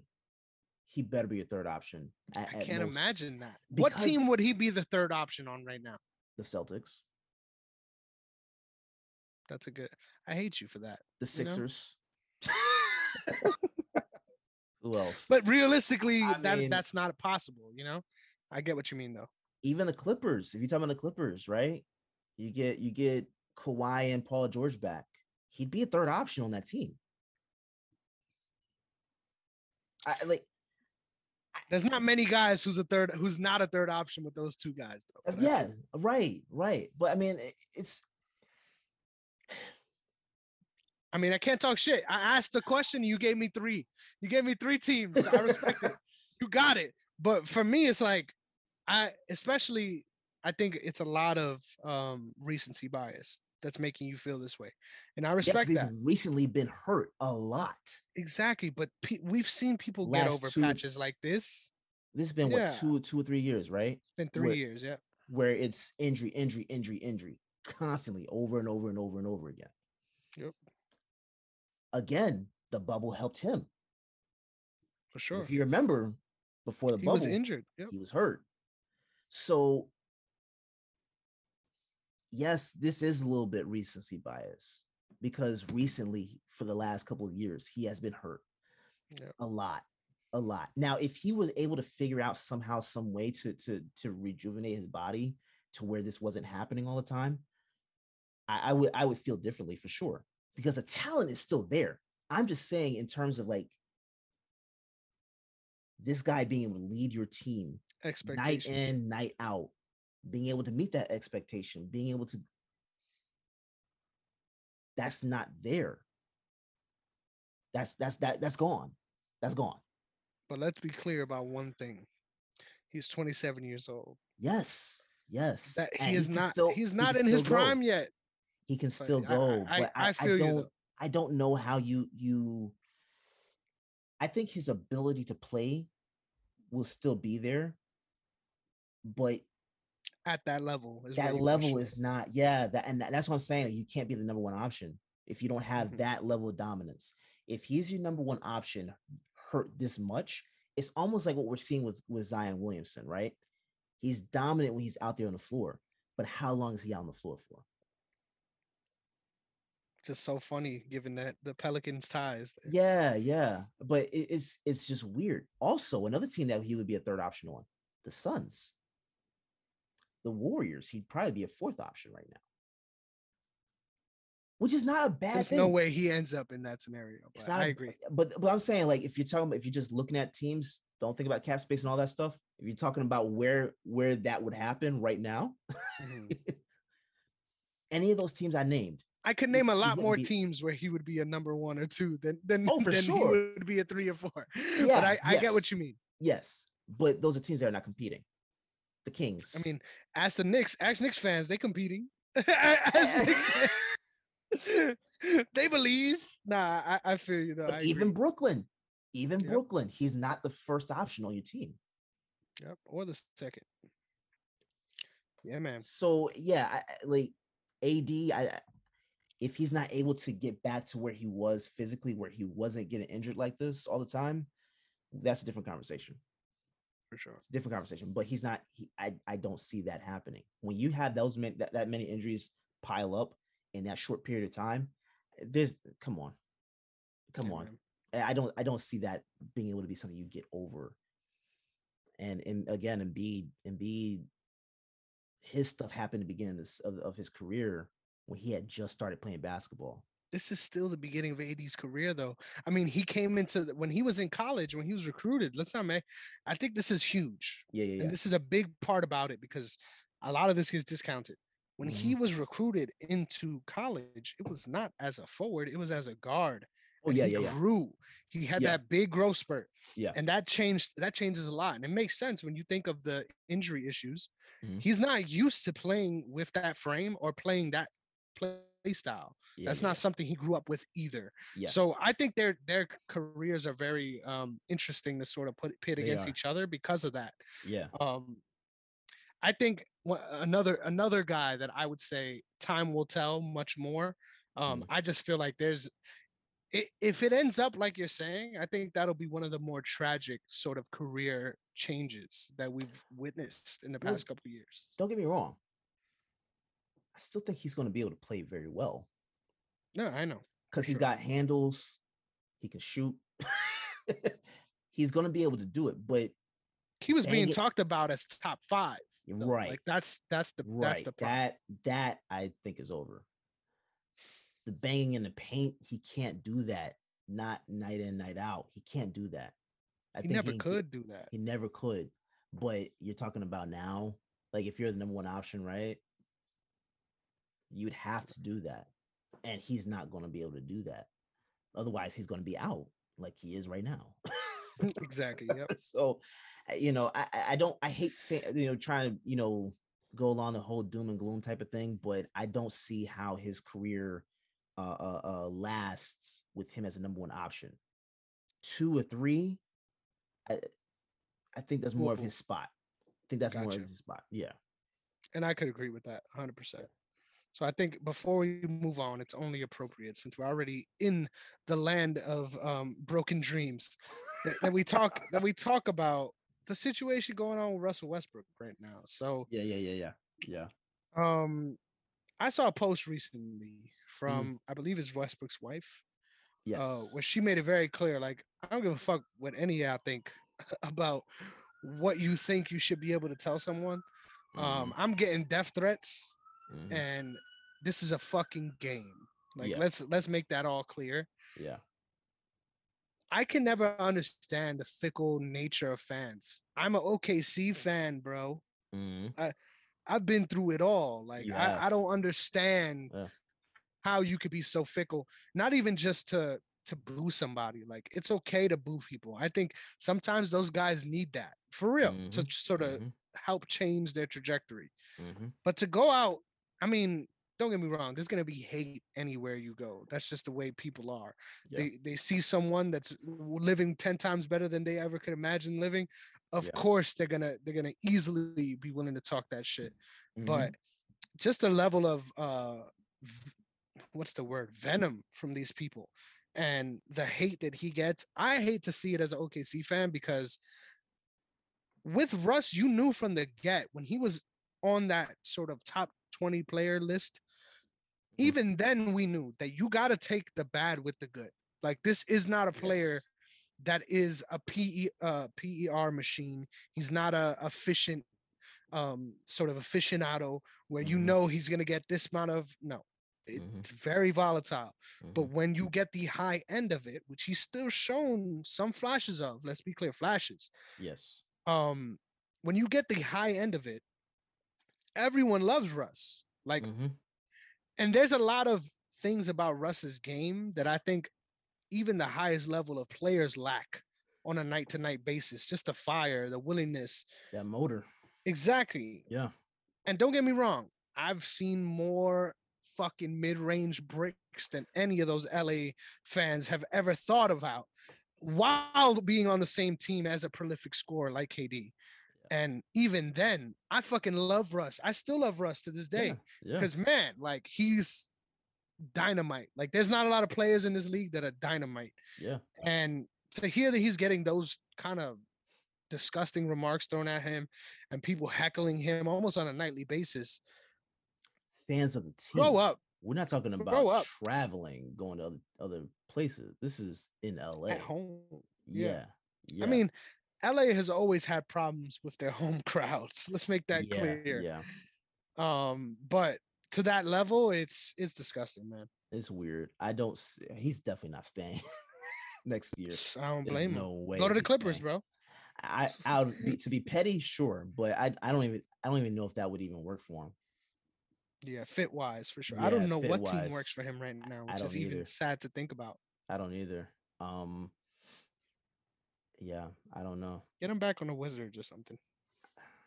because it's almost too little, too late to bring him back to OKC. Yeah, for sure. So I don't know. I could see them doing that though, like almost like a farewell kind of Gonna thing. bring him out. I just I don't know. It almost makes sense to just wait for the Sonics to come back and Let him get drafted. Oh man. expansion team. I don't know where he would go that makes sense right now. There's Yeah, me neither. no team that I can think of that needs a That wants guard, him. wants him Yep. or needs him. There's no Yeah. need for him, and that's weird The to Knicks will say take him. because Knicks oh, will the take him. Knicks will take look Knicks will take you, If bro. Santa Claus played, yeah, all right, they would. But if With the Santa, Tims. yeah, it's so New York. But yeah, anyone that can play, that's got a name, it's really just a name. The Knicks are going to go for it, you know. Yeah. That's why, but that's also why I didn't understand why the LA would even go for Westbrook. Think about it. You had DeMar DeRozan right there, the better fit, Dude. Same storyline too. Yep. But much I better mean, fit. that's easier to say now than it was at the No, beginning it of the made season. sense back then too, It made because sense then, but not as much sense as it makes now. Let's make that clear. mainly because I was thinking more so of like ball control. We're not looking at Mm-hmm. Westbrook to be a six man. If he was a six man, that makes sense. You're not looking to get him to have him come off the bench. You're looking to get him to start with LeBron and AD. That made no sense. Yep. That like just from off rip, that made no sense to me. I didn't think it was going to end up like this. Especially when they had Rondo too. We had That Rondo. shit is so weird. Yeah. None of it made sense. It just nothing. No, none of the pieces fit. He was just star searching. That's what it It's was. like trying to put the all star team together to actually go play a real game. Good luck. And this is an old all star team. This is not like a current all star team. Yep. For It's sure. it's just like through when you put them back through the time and saying like this is an all star team. Like, all these names, all these champions, all these Hall of Famers. Yeah, cool. It doesn't work. Yep. It doesn't work. Especially when those guys are walking towards the retirement home. Yeah. Yeah. So I don't know what I wish nothing but the best for Westbrook and his family, but I don't know. I mean, he's not gonna. His career isn't over, but I Dude, don't and know if you where get he caught goes. doing that shit, like I Yeah. don't care if it's I'm a home fan. If you get caught doing that shit, you should be blacklisted across the NBA. Like you You shouldn't be should be allowed to go because any game. it's like what was happening with Utah, right? Like Yep. there was team, but I mean that was Westbrook too. It was. Why does That everyone was hate Westbrook, bro? What the hell, man? Fucking hell, man. I That's feel why I bad for the fucking guy. love Westbrook, bro. Exactly. I feel bad for the guy. I feel bad for him because that doesn't make any sense. And the biggest haters that he has, and I hate to say this because look at me, but the biggest haters that he has are the keyboard warriors, are the people that never played in a college game in their life because they can't comprehend the level of what makes him special, the level of athlete that he is. Yeah. Even as he's having issues on the court, those things haven't changed. Yeah. He still has that same explosion. Yeah. So it's he doesn't deserve half the flack he gets. Yeah. But at the same time, something needs to be done about that culture. Because at the end of the day, you can say whatever you want about you being competitive, you want to win. Do you think he doesn't want to win? Do you think he's out there doing shit that suggests he doesn't want to win? Is he pulling up from Curry range? No. If anything, he's fighting for rebounds more than your fucking centers are. For sure. Respect the man, you know? But I think if he were to go ahead and transform his game into a sixth man role, anywhere, 100%, anybody could use him. But if he's not going to transform his game into sixth man role, the options are like, I don't know where you go. But that's where the intangibles meet up with the personality, right? Because and I think he'll get that's there. Where his issues with KD started. Even with KD on his team, he's like, I'm the first fucking option. Yeah. So imagine trying to train him to be a six man now. Like that's out of the cards, and it's weird. But I think he'll get there though. I think he'll get there because if you're talking about a guy that just loves the game, right? Like I don't look at Westbrook as a guy that's selfish or doesn't care about winning. I think he cares about winning. I think he thinks he's the number one option. And it takes guys a while to not be, not be in that space mentally. Like you saw how long it took Melo to get to that point where it was like, because you saw the last couple of years in New York was just like, bro, come on, get him out the league. Yeah. And then he was struggling to get back in. And once he got back in, it was like, okay, know my place. And then he did well in Houston. He did well in OKC. Did well in Portland, and then found a spot. So I think if he's able to adjust his game like that, it's going to take a while though. That's a transitional phase or a transitional period in a player's career where they got to take that back seat. Because look at LeBron. He hasn't, but he's a different kind of player. But one could argue, does he need to be your number one option? Because at this stage of his career, no. Because think about this. If AD was able to stay healthy, LeBron would have to be the second option. I don't think he would, though. In actuality, would he really be? He should. I don't think so. I don't think so. He should be. On a team with D Wade and Chris Bosh, he was still the first option. No, but I'm talking about right now, though.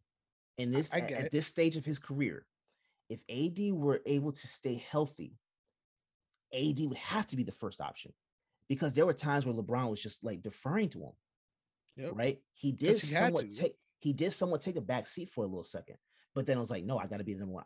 And he's doing it out of necessity, right?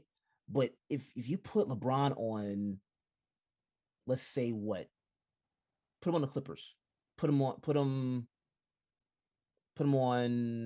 the Celtics, put him on the Heat, the Nets, he's not the number one option at all. But it's not, and this is gonna sound weird because I think these are two very different things, but they come off as the same thing. Mm-hmm. I think he still will be that primary. We got 2 minutes left and we need someone to do something. I think no matter what, he's that guy. But that's on any team he's on. That's because that's who he wants to be. Well, that's also because he's able to do other things in his game. Like Westbrook is not able to do what LeBron does, right? Nobody is. But I'm saying like Yeah, no one at is. this stage of his career. Yeah, But you're 100%. talking about someone that you're looking at not the number one option anymore. If LeBron's on your team, yeah, second or third option, and he's able to close a game, oh, for sure you would want that. Carmelo did that a little bit in Portland, right? Like Yep, he was able to kind of like finish out some games, but they weren't leaning on him to do it.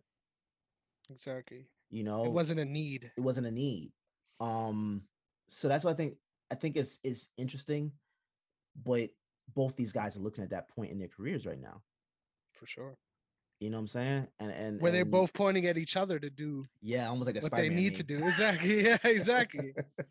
Yeah, It's yeah, funny though, because for all the shit we talk about the Lakers, I feel like we really do find a way to talk about them every week. And I yeah, think it's yeah, important yeah, that we yeah. recognize that because I think, regardless of where he's going to be, LeBron is such a polarizing figure. Mm-hmm. And I think we've been having the regression talks about LeBron going back like 6 years now. Mm-hmm. Mm-hmm. So it's just a wild landscape. Interesting to see how all this plays out. But I'm just so glad that the Lakers are shit. It just means something to me. I just As want a to make that Celtics clear. fan, I'm loving this. As a basketball fan, I want to see the Lakers I in disagree with that. prominence. I want to see teams that do it the right way get Well, rewarded yeah, me for it. too, me too, me too. But I'm saying historically, because I want to see the Celtics Lakers in the finals again. I've been wanting to see that for 12 years. Okay. Like, I'm sorry, 11, because like 12 years ago we did see it. But I want to see it again. Historically, I want to see that battle happen. And Good luck. it looked like it was close to happening. That's not happening. The Lakers are just they're done. They're done. And as a Celtics fan, we're going to get another championship. We're going to get another championship before the Lakers even decide to start competing again. There's a lot of people that want to clip you saying that right now. I'm just saying. That's fine with me. I got Jason Tatum and Jaylen Brown. I mean, why should I not be confident about that? I mean, I don't think, respectfully, I don't think you got any reason to think y'all are a season or two away from winning a title. I think Respectfully, I think the window is I think we're like the window just started to open. it's coming, but it's not here yet. It's not here I yet. think they've approached where the window is starting to open. I'm interested to see. At 24 years old, I he's didn't doing say it was fully extremely. open. No, I know. Listen. I said he's doing extremely well. But when it comes to the next couple of years, I think the biggest thing to take note of is not those two guys. It's everything around them and how they're able to make that work. So I'm really interested to Exactly. see what happens in Beantown. But Yeah. let's move on because we'll Yes, be here sir. all night with this. Yes, sir. We will be here all night with this. Yes, sir. So MMA talk, baby. We had a big event this past weekend. And I just want to say I went 4-1 on my picks. I went 4-1 and I made some I know money. I was bad, man. I made some good money. I could have made more. I fucked up. Where? Dude, I fucked up. I could have made even more money.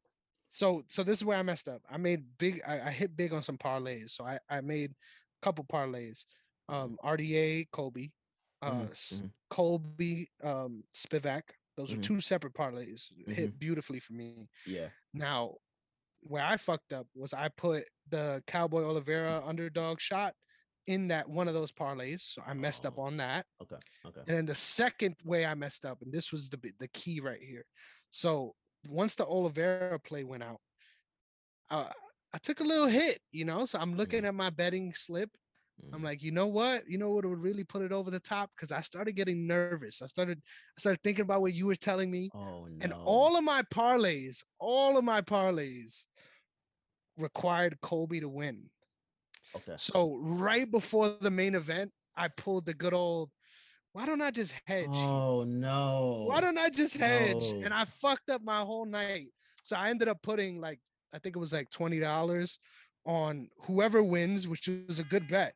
Mm-hmm. Whoever wins, Colby or Masvidal, to win by KO or by submission. And that obviously didn't play out. There was a couple moments in the fight where I was flipping out. But let's talk about this main event from your perspective. What do you have to say about this one? So I knew Masvidal was going to lose when I saw Drake bet on him. Oh man, the I fucking Drake I curse. saw that like it was like a couple of hours before the fight. I was like, yeah, that's over. There's no way that he's gonna win now. Um, but there was a point in the third round, I think, third or fourth round, where he caught Colby with a nice right and A perfect right hook. dropped him and and didn't pounce. I was so confused by that because he could have won the fight in that moment. Forget everything else that happened prior to that. That was your moment to win, and that was where I was so puzzled because why would you pull up? Exactly. Why would you pull up? All you had to do was just jump and get it, and he had it. Kobe never hit the ground though. Like He let me didn't. make that clear. Yes, He yes, never hit the yes, ground. Like yes. he did that He heroin was. addict in New York City shit where he hit the ground, but he never touched it. You know what I'm Yeah, saying? yeah, He yeah. popped right back up. So yeah, Yeah, but it was a tough spot he was still like wobbly. That was his moment, and he for just sure. let him get. Cover. I don't get that. I don't get that. Colby dominated that fight though, man. He dominated that. Mm-hmm. Outside of that one shot, he dominated that fight, and it was very intriguing. He has a great gas tank, but I'm puzzled by Masvidal, man. I don't get that because if you've trained against this guy for so long, you should know wrestling is the element you need to hone in on and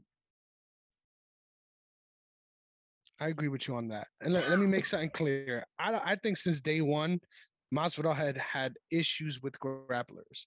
Mhm. But where I think we really saw the change and the shift in these past couple of years, Mm.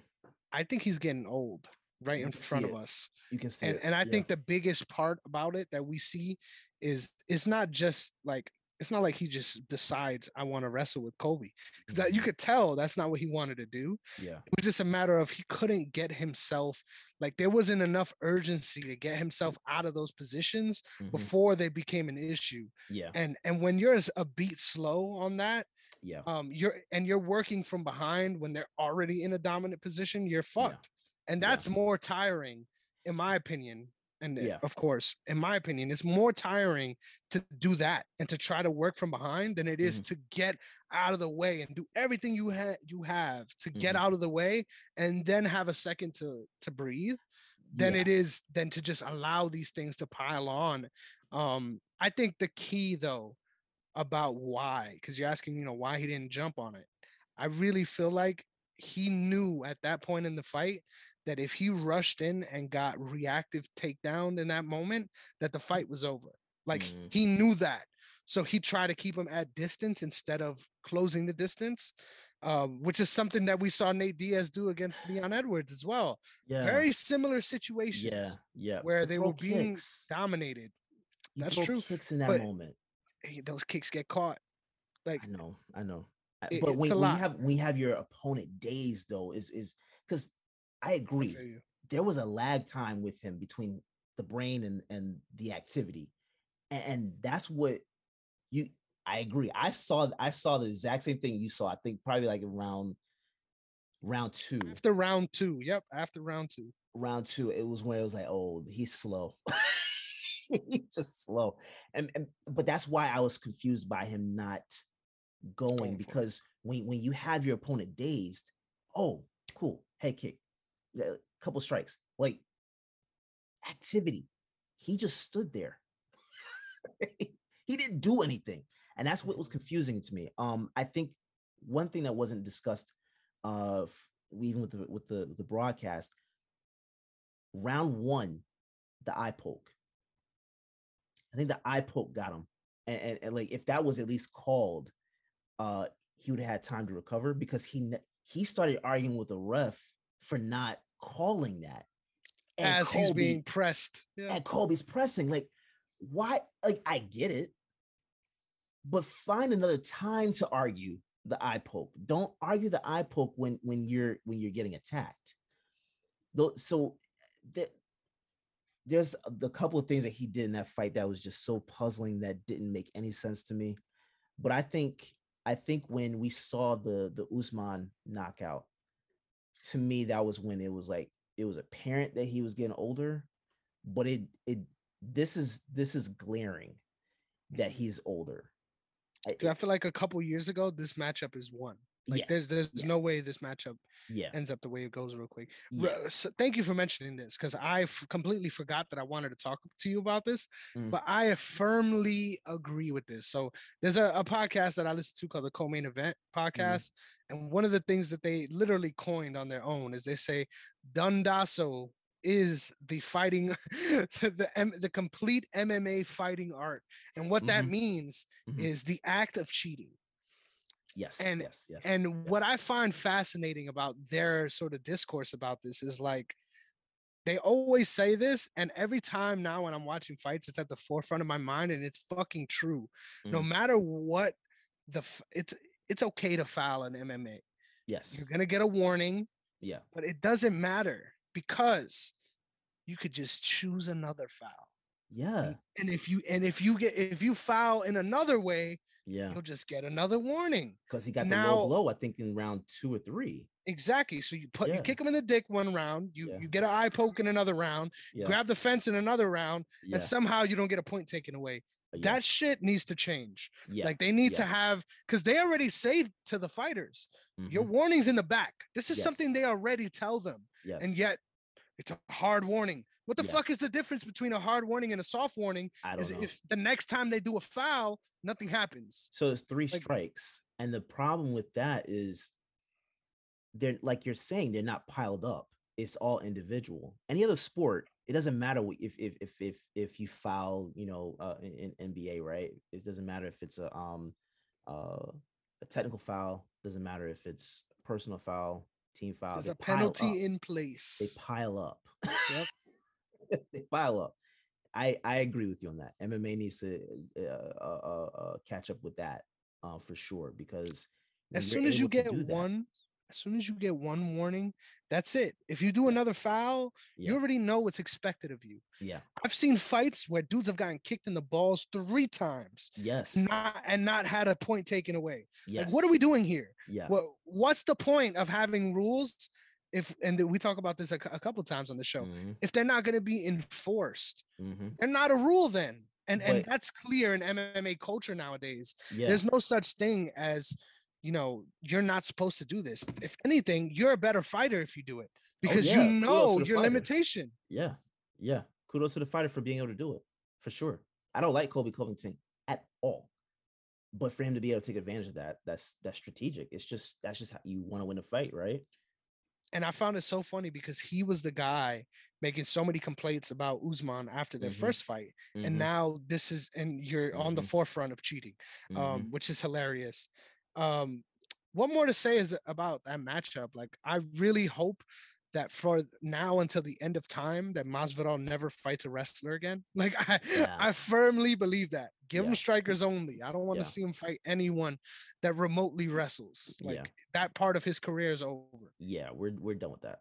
We're done with that. Yeah, And I hate that this fight got fight of the night because dude. that distracted from the co-main event so much. Mhm, The co-main event was to me because I didn't get to catch the prelims, mhm, but the fight of the night to me was the co-main event. mhm. So we'll get into that right now.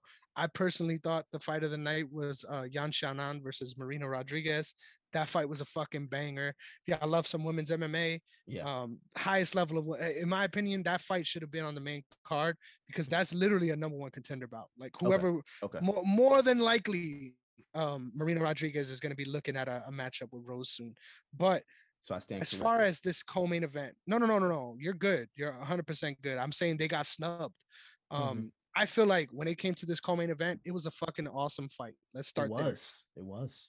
And the key to this is, and this is something we talked about in the lead up. Mm-hmm. I hated that this fight. So while we advocated for 5 round fights, I Mm-hmm. hated that this fight specifically was a 5 round fight Yes. because, first of all, Renato took it on short notice. That's Mhm. the first reason why, regardless of what you had it planned as, it should be a 3-round fight now. Yes. Yes. But two, and this was the biggest one, for the most part, if both guys are healthy, Mm-hmm.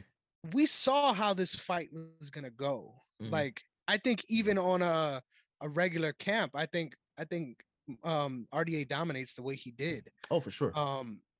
But I have a question for you, and I sincerely wonder how you feel about this. Do you think that RDA sort of took his foot off the gas in that fifth round He did because of what was happening in that fight? wholeheartedly because that fight should have been stopped in the third round. Mm-hmm. Yeah, fourth round at most. Like that should not have gone past the fourth round at all. They should the corner should have thrown the towel. The ref should have stopped the fight. The doctor should have stopped the fight.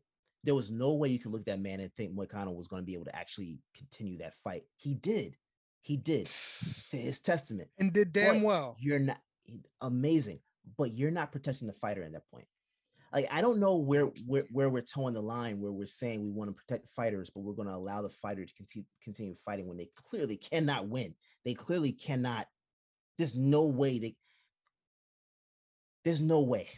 That made no sense. That third to fourth round in between, like that, I would have stopped it. There was a point where RDA was just pummeling him, and I don't know how that fight was not stopped. Dude, I just want to say three things because I'm going to get on a rant here, so bear with me. Go ahead. The first one is RDA is a historically great fighter.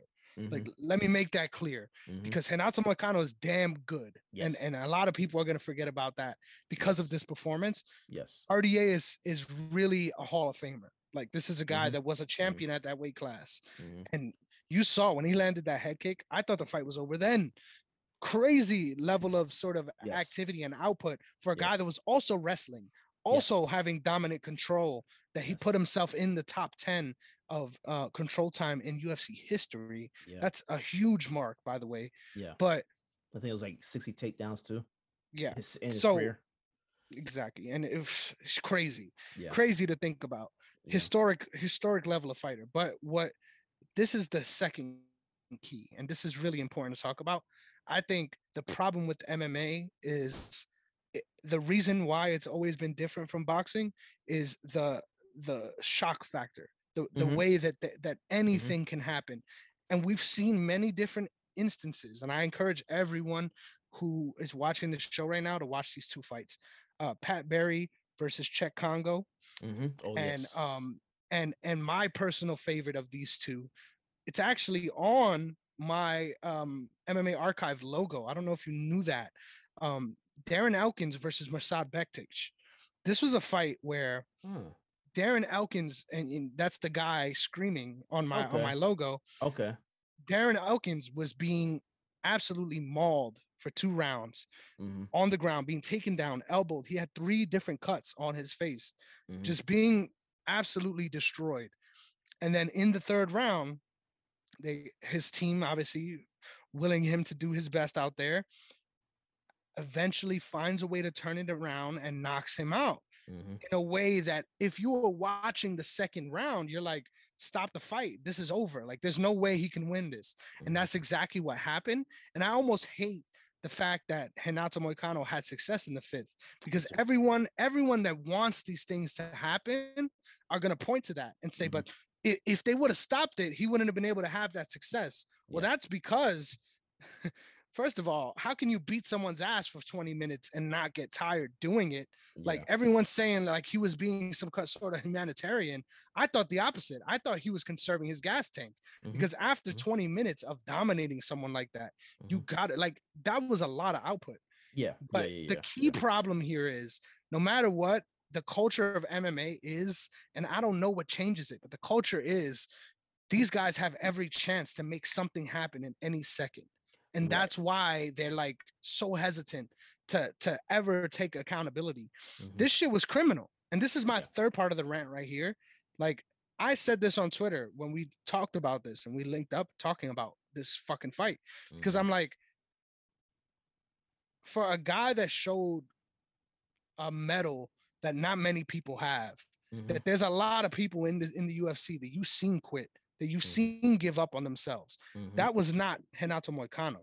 I'm not discrediting Moicano for getting beat. I'm not saying he's less of a man.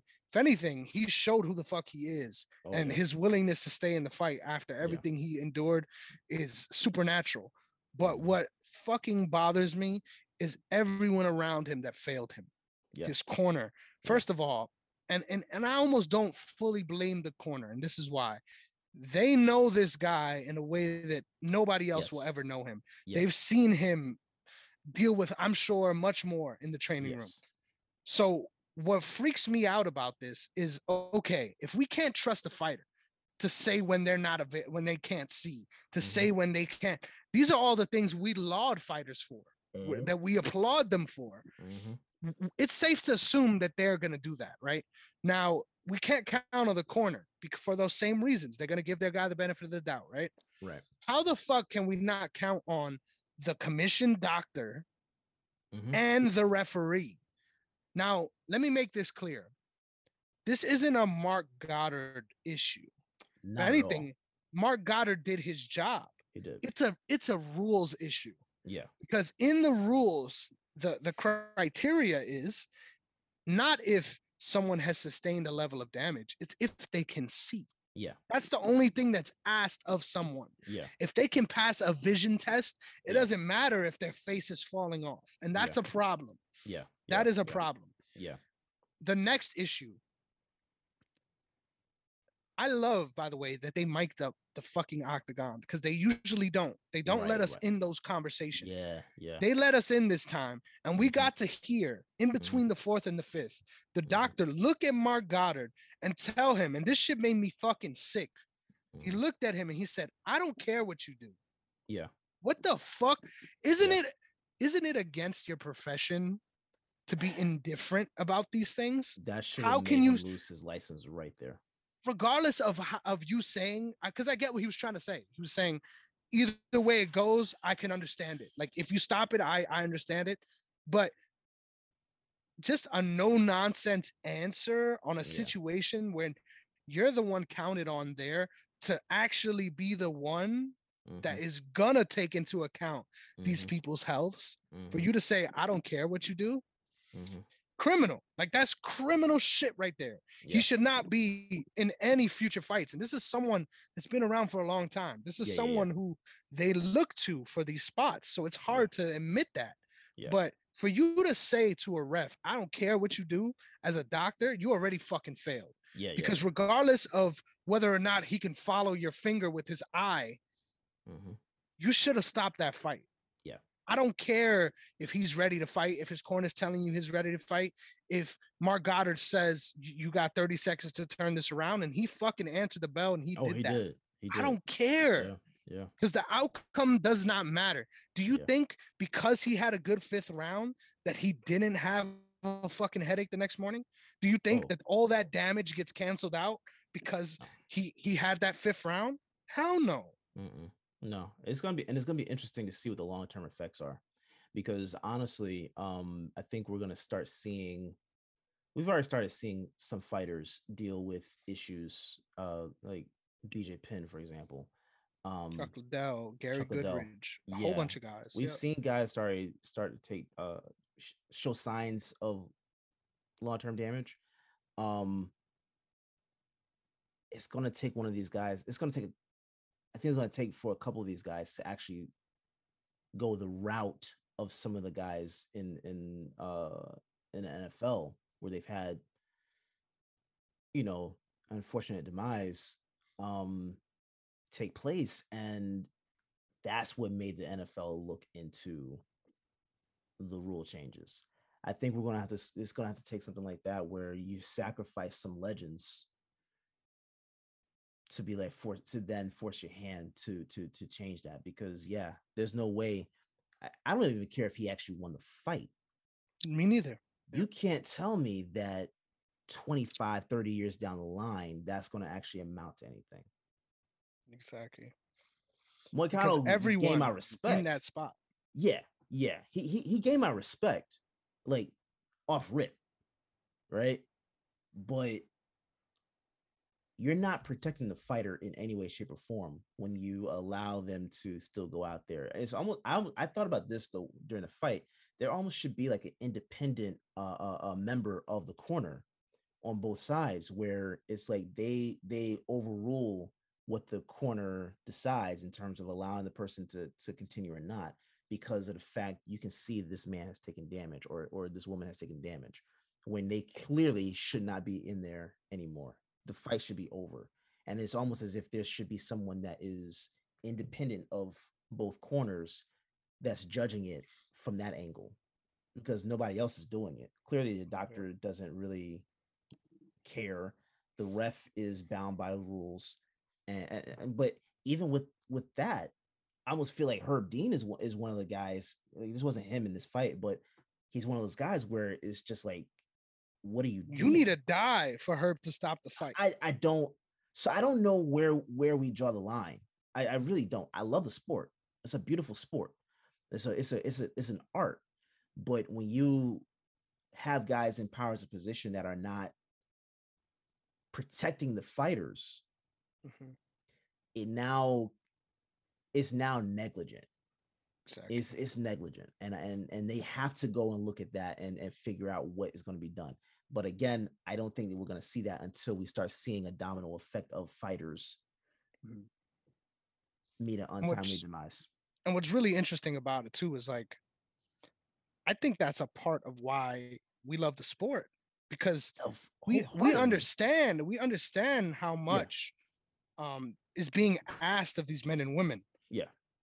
That's a big reason why the sport has grown the way it has, because we know that they're doing some shit. Like, don't get me wrong, on all sports, you're ignorant to say, oh, that could be me. But when you're watching baseball and you're seeing a dude hit a ball, you're like, damn, I wish I would have fucking put some time and done this shit. I would have been making a lot more coin than I'm making right now. Yeah. But when you're I think there's a big element to MMA and boxing, even, where you're watching these fights and you're like, there's something there that you don't recognize in yourself, that you have to respect. Like you said, you have to respect, because I know when given that extra 2 minutes where I'm looking at the fucking treadmill timer and I'm like, I got 10 minutes left, I know I'm hitting 8 minutes and I'm walking. So let alone imagine someone coming to beat my ass for another 2 minutes. You're asking for a lot. But what makes me sick, and like you said, it's not about I want to change the way the sport is conducted, or I don't want people to get hurt. If you don't want people to get hurt, you're watching the wrong fucking sport. And I've came to grips with that a long time ago. But what isn't fair to me is when you have the mechanisms in place that are supposed to prevent these things from happening, failing you. That's how people die. Like, let's make that fucking clear. The corner, they're going to be expected to move the way they move, because fighters like Anthony Smith has said it publicly. If they would have stopped the fight, I would have never trained there again. I would have never came back there again. Right. There's a lot on the corner. I'm not blaming the corner. It's on the athletic commission. It's on the referee to a certain extent. Like, don't get me wrong. Like I said, because it's written in the rules the way it is, Mark Goddard gave him every chance possible. I've heard him talk about this before. Yeah. He was talking about and breaking down his Kamaru Usman versus, why did I say Kamaru Usman? Israel Adesanya versus Kelvin Gastelum fight. And he was explaining why he didn't stop it in the fifth, because it easily could have been stopped. But he was saying, he was communicating with Kelvin and telling him, you need to get out of these positions. And regardless of whether or not he was still eating shots, he was moving to get out of those positions. Yeah. You could argue the same thing with Moicano. Yes. Especially after he got that warning. Yeah. There was never a time where Moicano covered up and was just eating shots. You know what I mean? He's still mobile. At the same time, he's still alert. At a certain point, it shouldn't matter.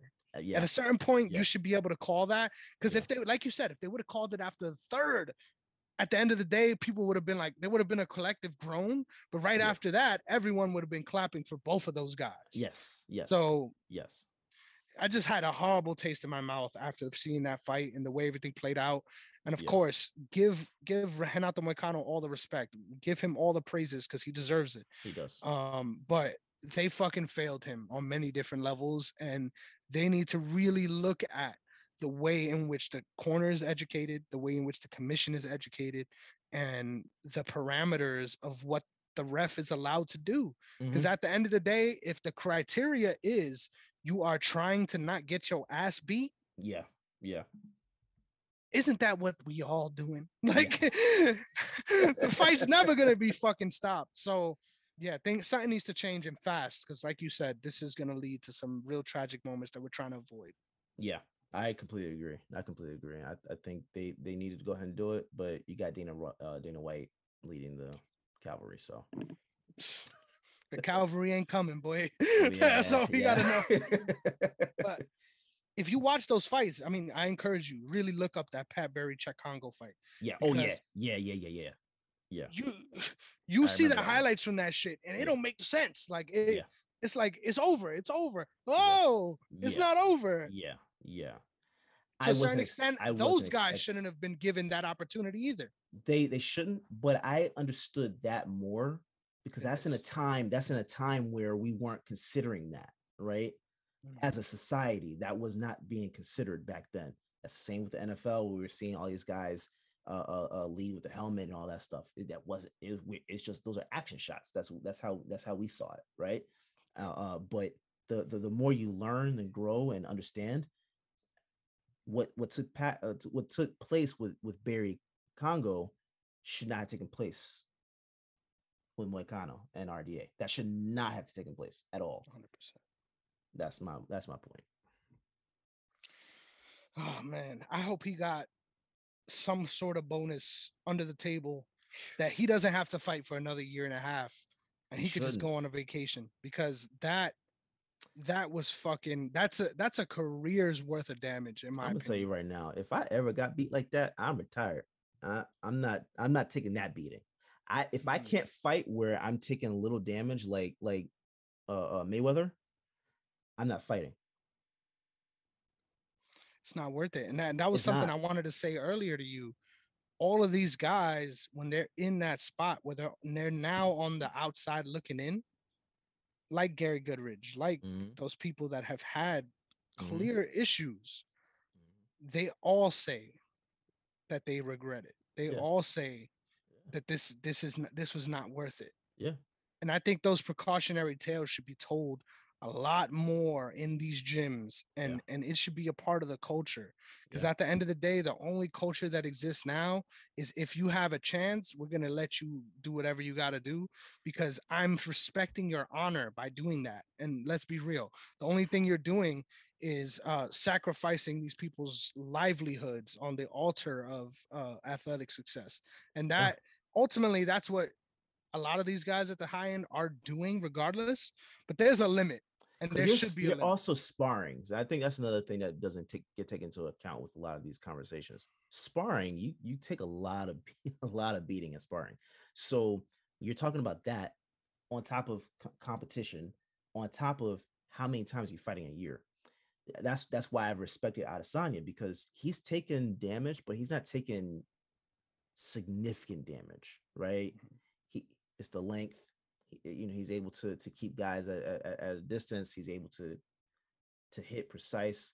He's able to move. Like if you can't fight that way, you should for your health because you're not talking about being able to get paid on the scale of a boxer. You're not talking about being able to get paid on the scale of an NBA player or a basketball NFL player. You're talking about being paid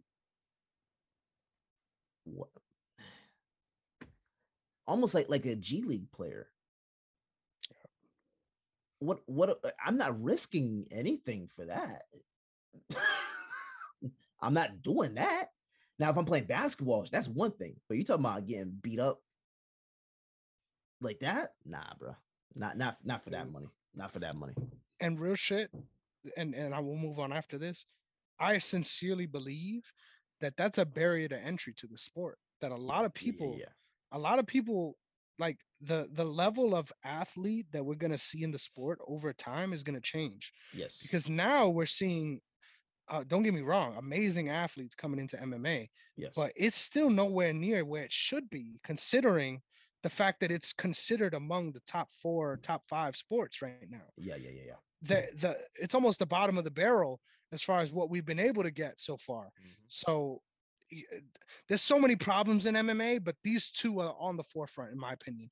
You need to get these fighters paid, and you need to really consider what the fuck we're doing here. Because at the end of the day, everyone always says, "Oh yeah, we're about fighter safety. We have the safest organization around."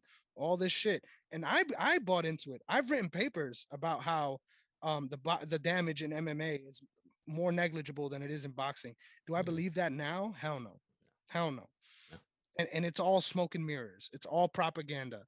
Wake up, because before you know it, we're going to be looking at all these legends that can't fucking walk, that can't fucking talk, that can't eat by themselves because of what they sacrificed in the ring right in front of us. Yeah.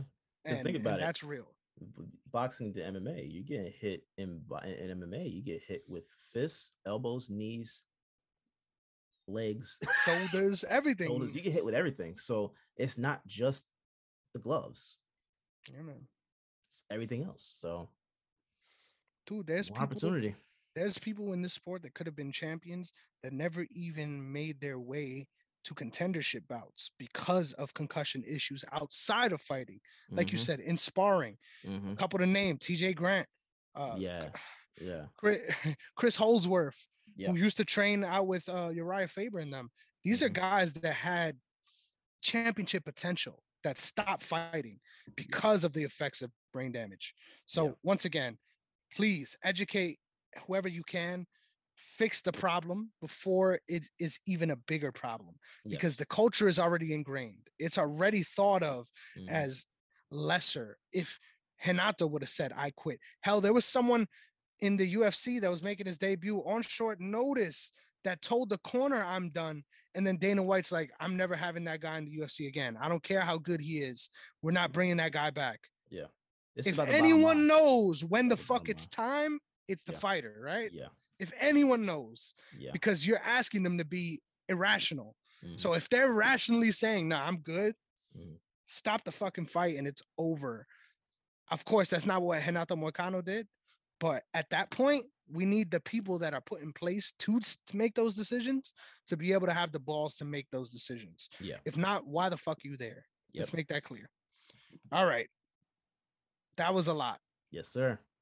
So I'm gonna just quickly wrap up by saying, fuck Greg Hardy.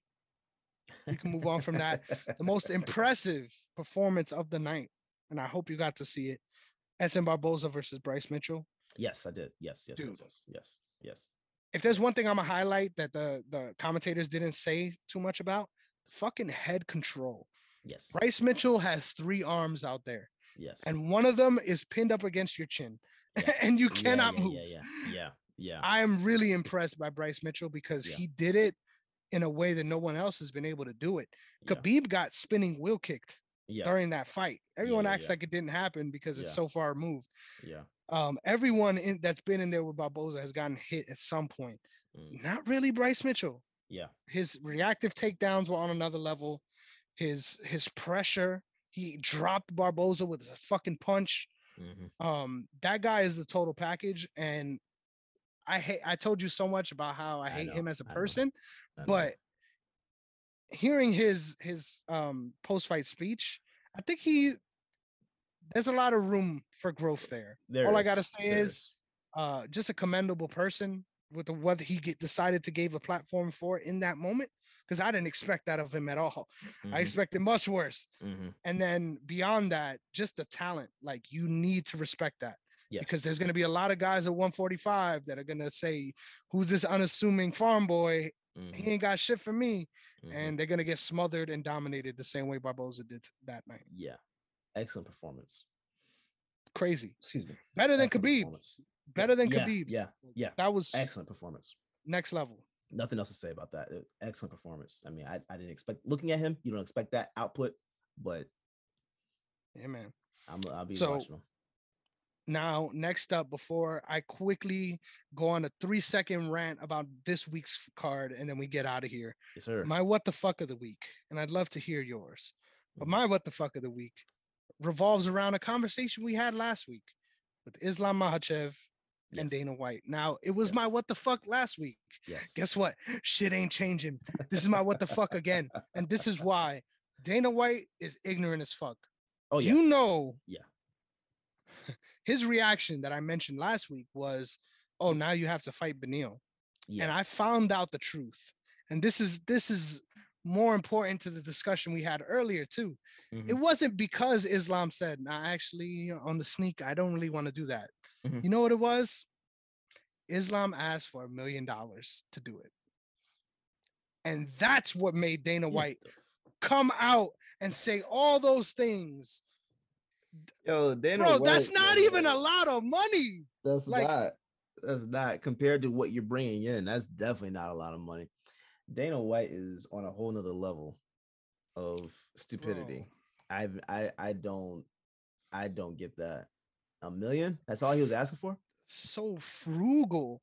And really, I think he's cheap. Scared. Dude, that's cheap. Cheap as hell. And I think he's really scared of the writing that's on the wall, which is everyone now sees. What the fuck are we doing here? Because these guys are profiting off of the backs of what we do. Imagine how Moicano feels right now. Yeah. Regardless of how much of a check they cut him underneath the table, it's still not enough for what these guys are being asked to do, and gals, I might add. Despicable shit from Dana White. Fuck Dana White to the day I die. And that's the only thing Jake Paul and I agree on. Oh yeah. Yeah, I'll agree with that one. Ooh, I don't even know if I have one this week. Well, just came in. The Seattle Seahawks just released Bobby Wagner. So wow. What?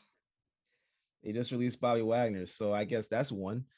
Saves him $16.6 million in cap space, but I don't know if that really makes sense. So that leads back to what we were talking about before about how they're going to be able to approach this season coming up. I don't know how they're going to approach it. It looks like they're bottoming out now. They're bottoming out. So yeah. I think you're going to go ahead and move Metcalf and or Lockett. You keep one of them, right? You keep one of them. You keep one of them, but one of them are gone. One of them is definitely gone. So that's going to be mine for the week.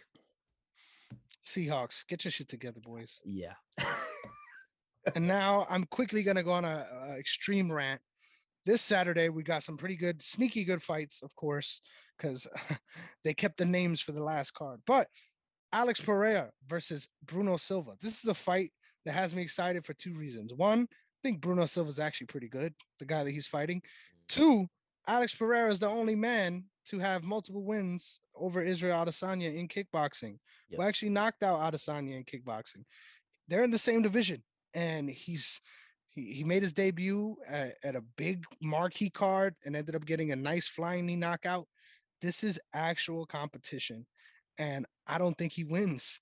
I think Bruno Silva is going to win, and I think everyone's going to be surprised. So that's going to be one of my bigger bets this week.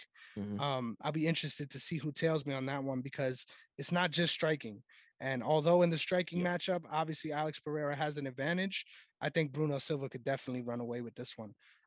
So really pay attention to that one, though, because if Pereira looks good and we could see him stop a few takedowns, the lore starts to grow.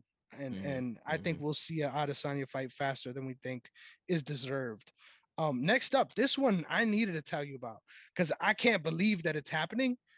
Drew Dober, which is someone who has been right on the cusp of that top 15 at lightweight for a really long time, ended up coming short against guys like Islam Makhachev and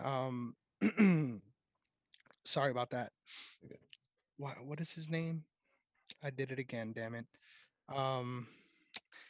He has come short against the division's greatest. I'll leave it at that.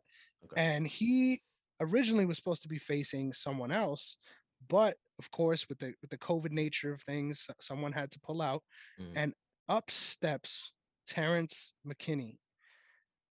I can't believe that he's getting this spot, and it really makes sense that they called him, because I think this is not only a winnable matchup, but a favorable matchup against someone who everyone thinks is a striker and actually has grappling chops, while Drew Dober is known for actually being purely a striker.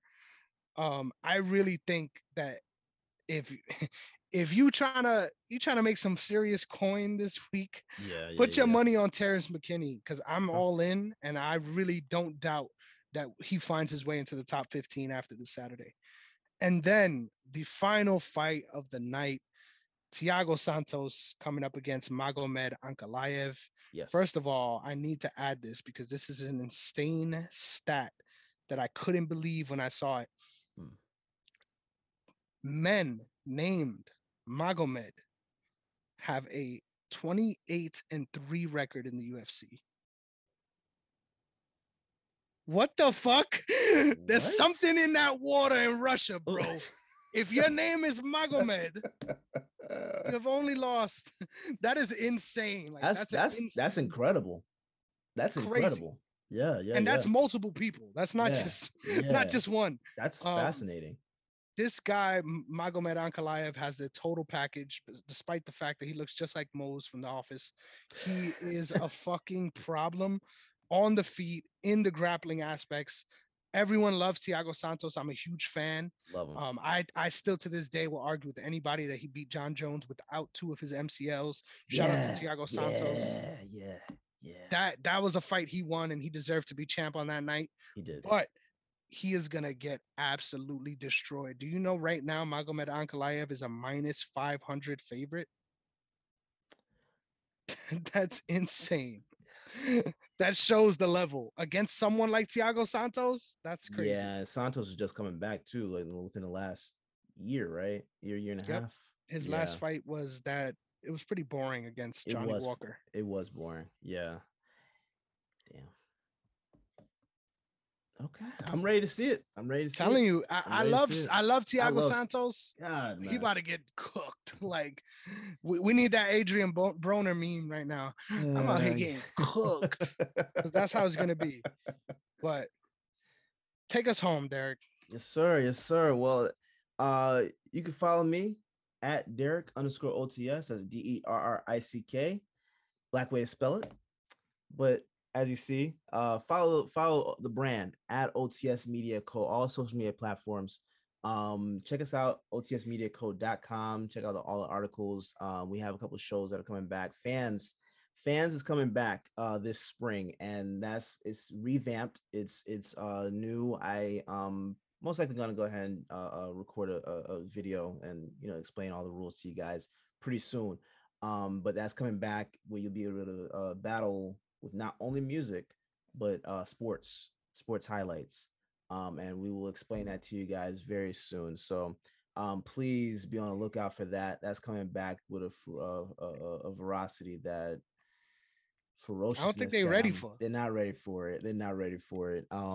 But yeah, just keep an eye out on everything. Let us know what you guys think.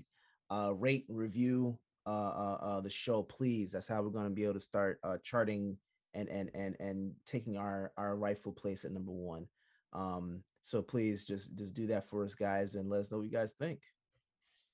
Yeah, man. So like he said, there's something he's not gonna say that I'm gonna say for him. Look at the fucking promo clips that OTS have been putting out for all these shows. My guy has been putting in so much work. I just really want to applaud you. Shout out to Derrick. This dude puts this fucking thing on his back and does amazing things on the fucking daily. Like, I can't believe the quality that's coming out right now, OTS. So please show him the support. Like he said, he really fucking, like I said, he deserves it regardless of whatever. Make sure you follow him as well. You can catch me at Chris Negron_ on Instagram, as well as Negron MMA on Twitter. We're 11 away from 250, baby. I know we're going to get there soon. Look, yes, sir. We're going to get there soon. I know it's going to come soon. MMA Archive coming back strong. On Friday, we're going to have another episode as well as another recap show. Yeah. So you're getting 3 podcasts out of me a week now. I don't know. I might have to start. I don't know what I got to do. I'm going to have to start doing something. Because listen, I'm having a blast, though, and that's what matters. Having a time of my life. And I can't wait for you guys to check out what I got coming on Friday as well as next week. So thank you so much for your support and your love. We need more of it. Tell everyone. Tell your grandmother. I know she watches. Put on. It's time. We got to get out there to the same level that we put into this, because especially I swear, especially if she bets. Hey, and if she doesn't take her, sell her. Use the rest. You know what I'm saying? We got to figure it out. But thank you so much for all your support and your time. I really appreciate it. Yes, And you already know we're going to keep bringing you these bangers, man. Every Have a good one, yeah. Catch y'all later. Peace.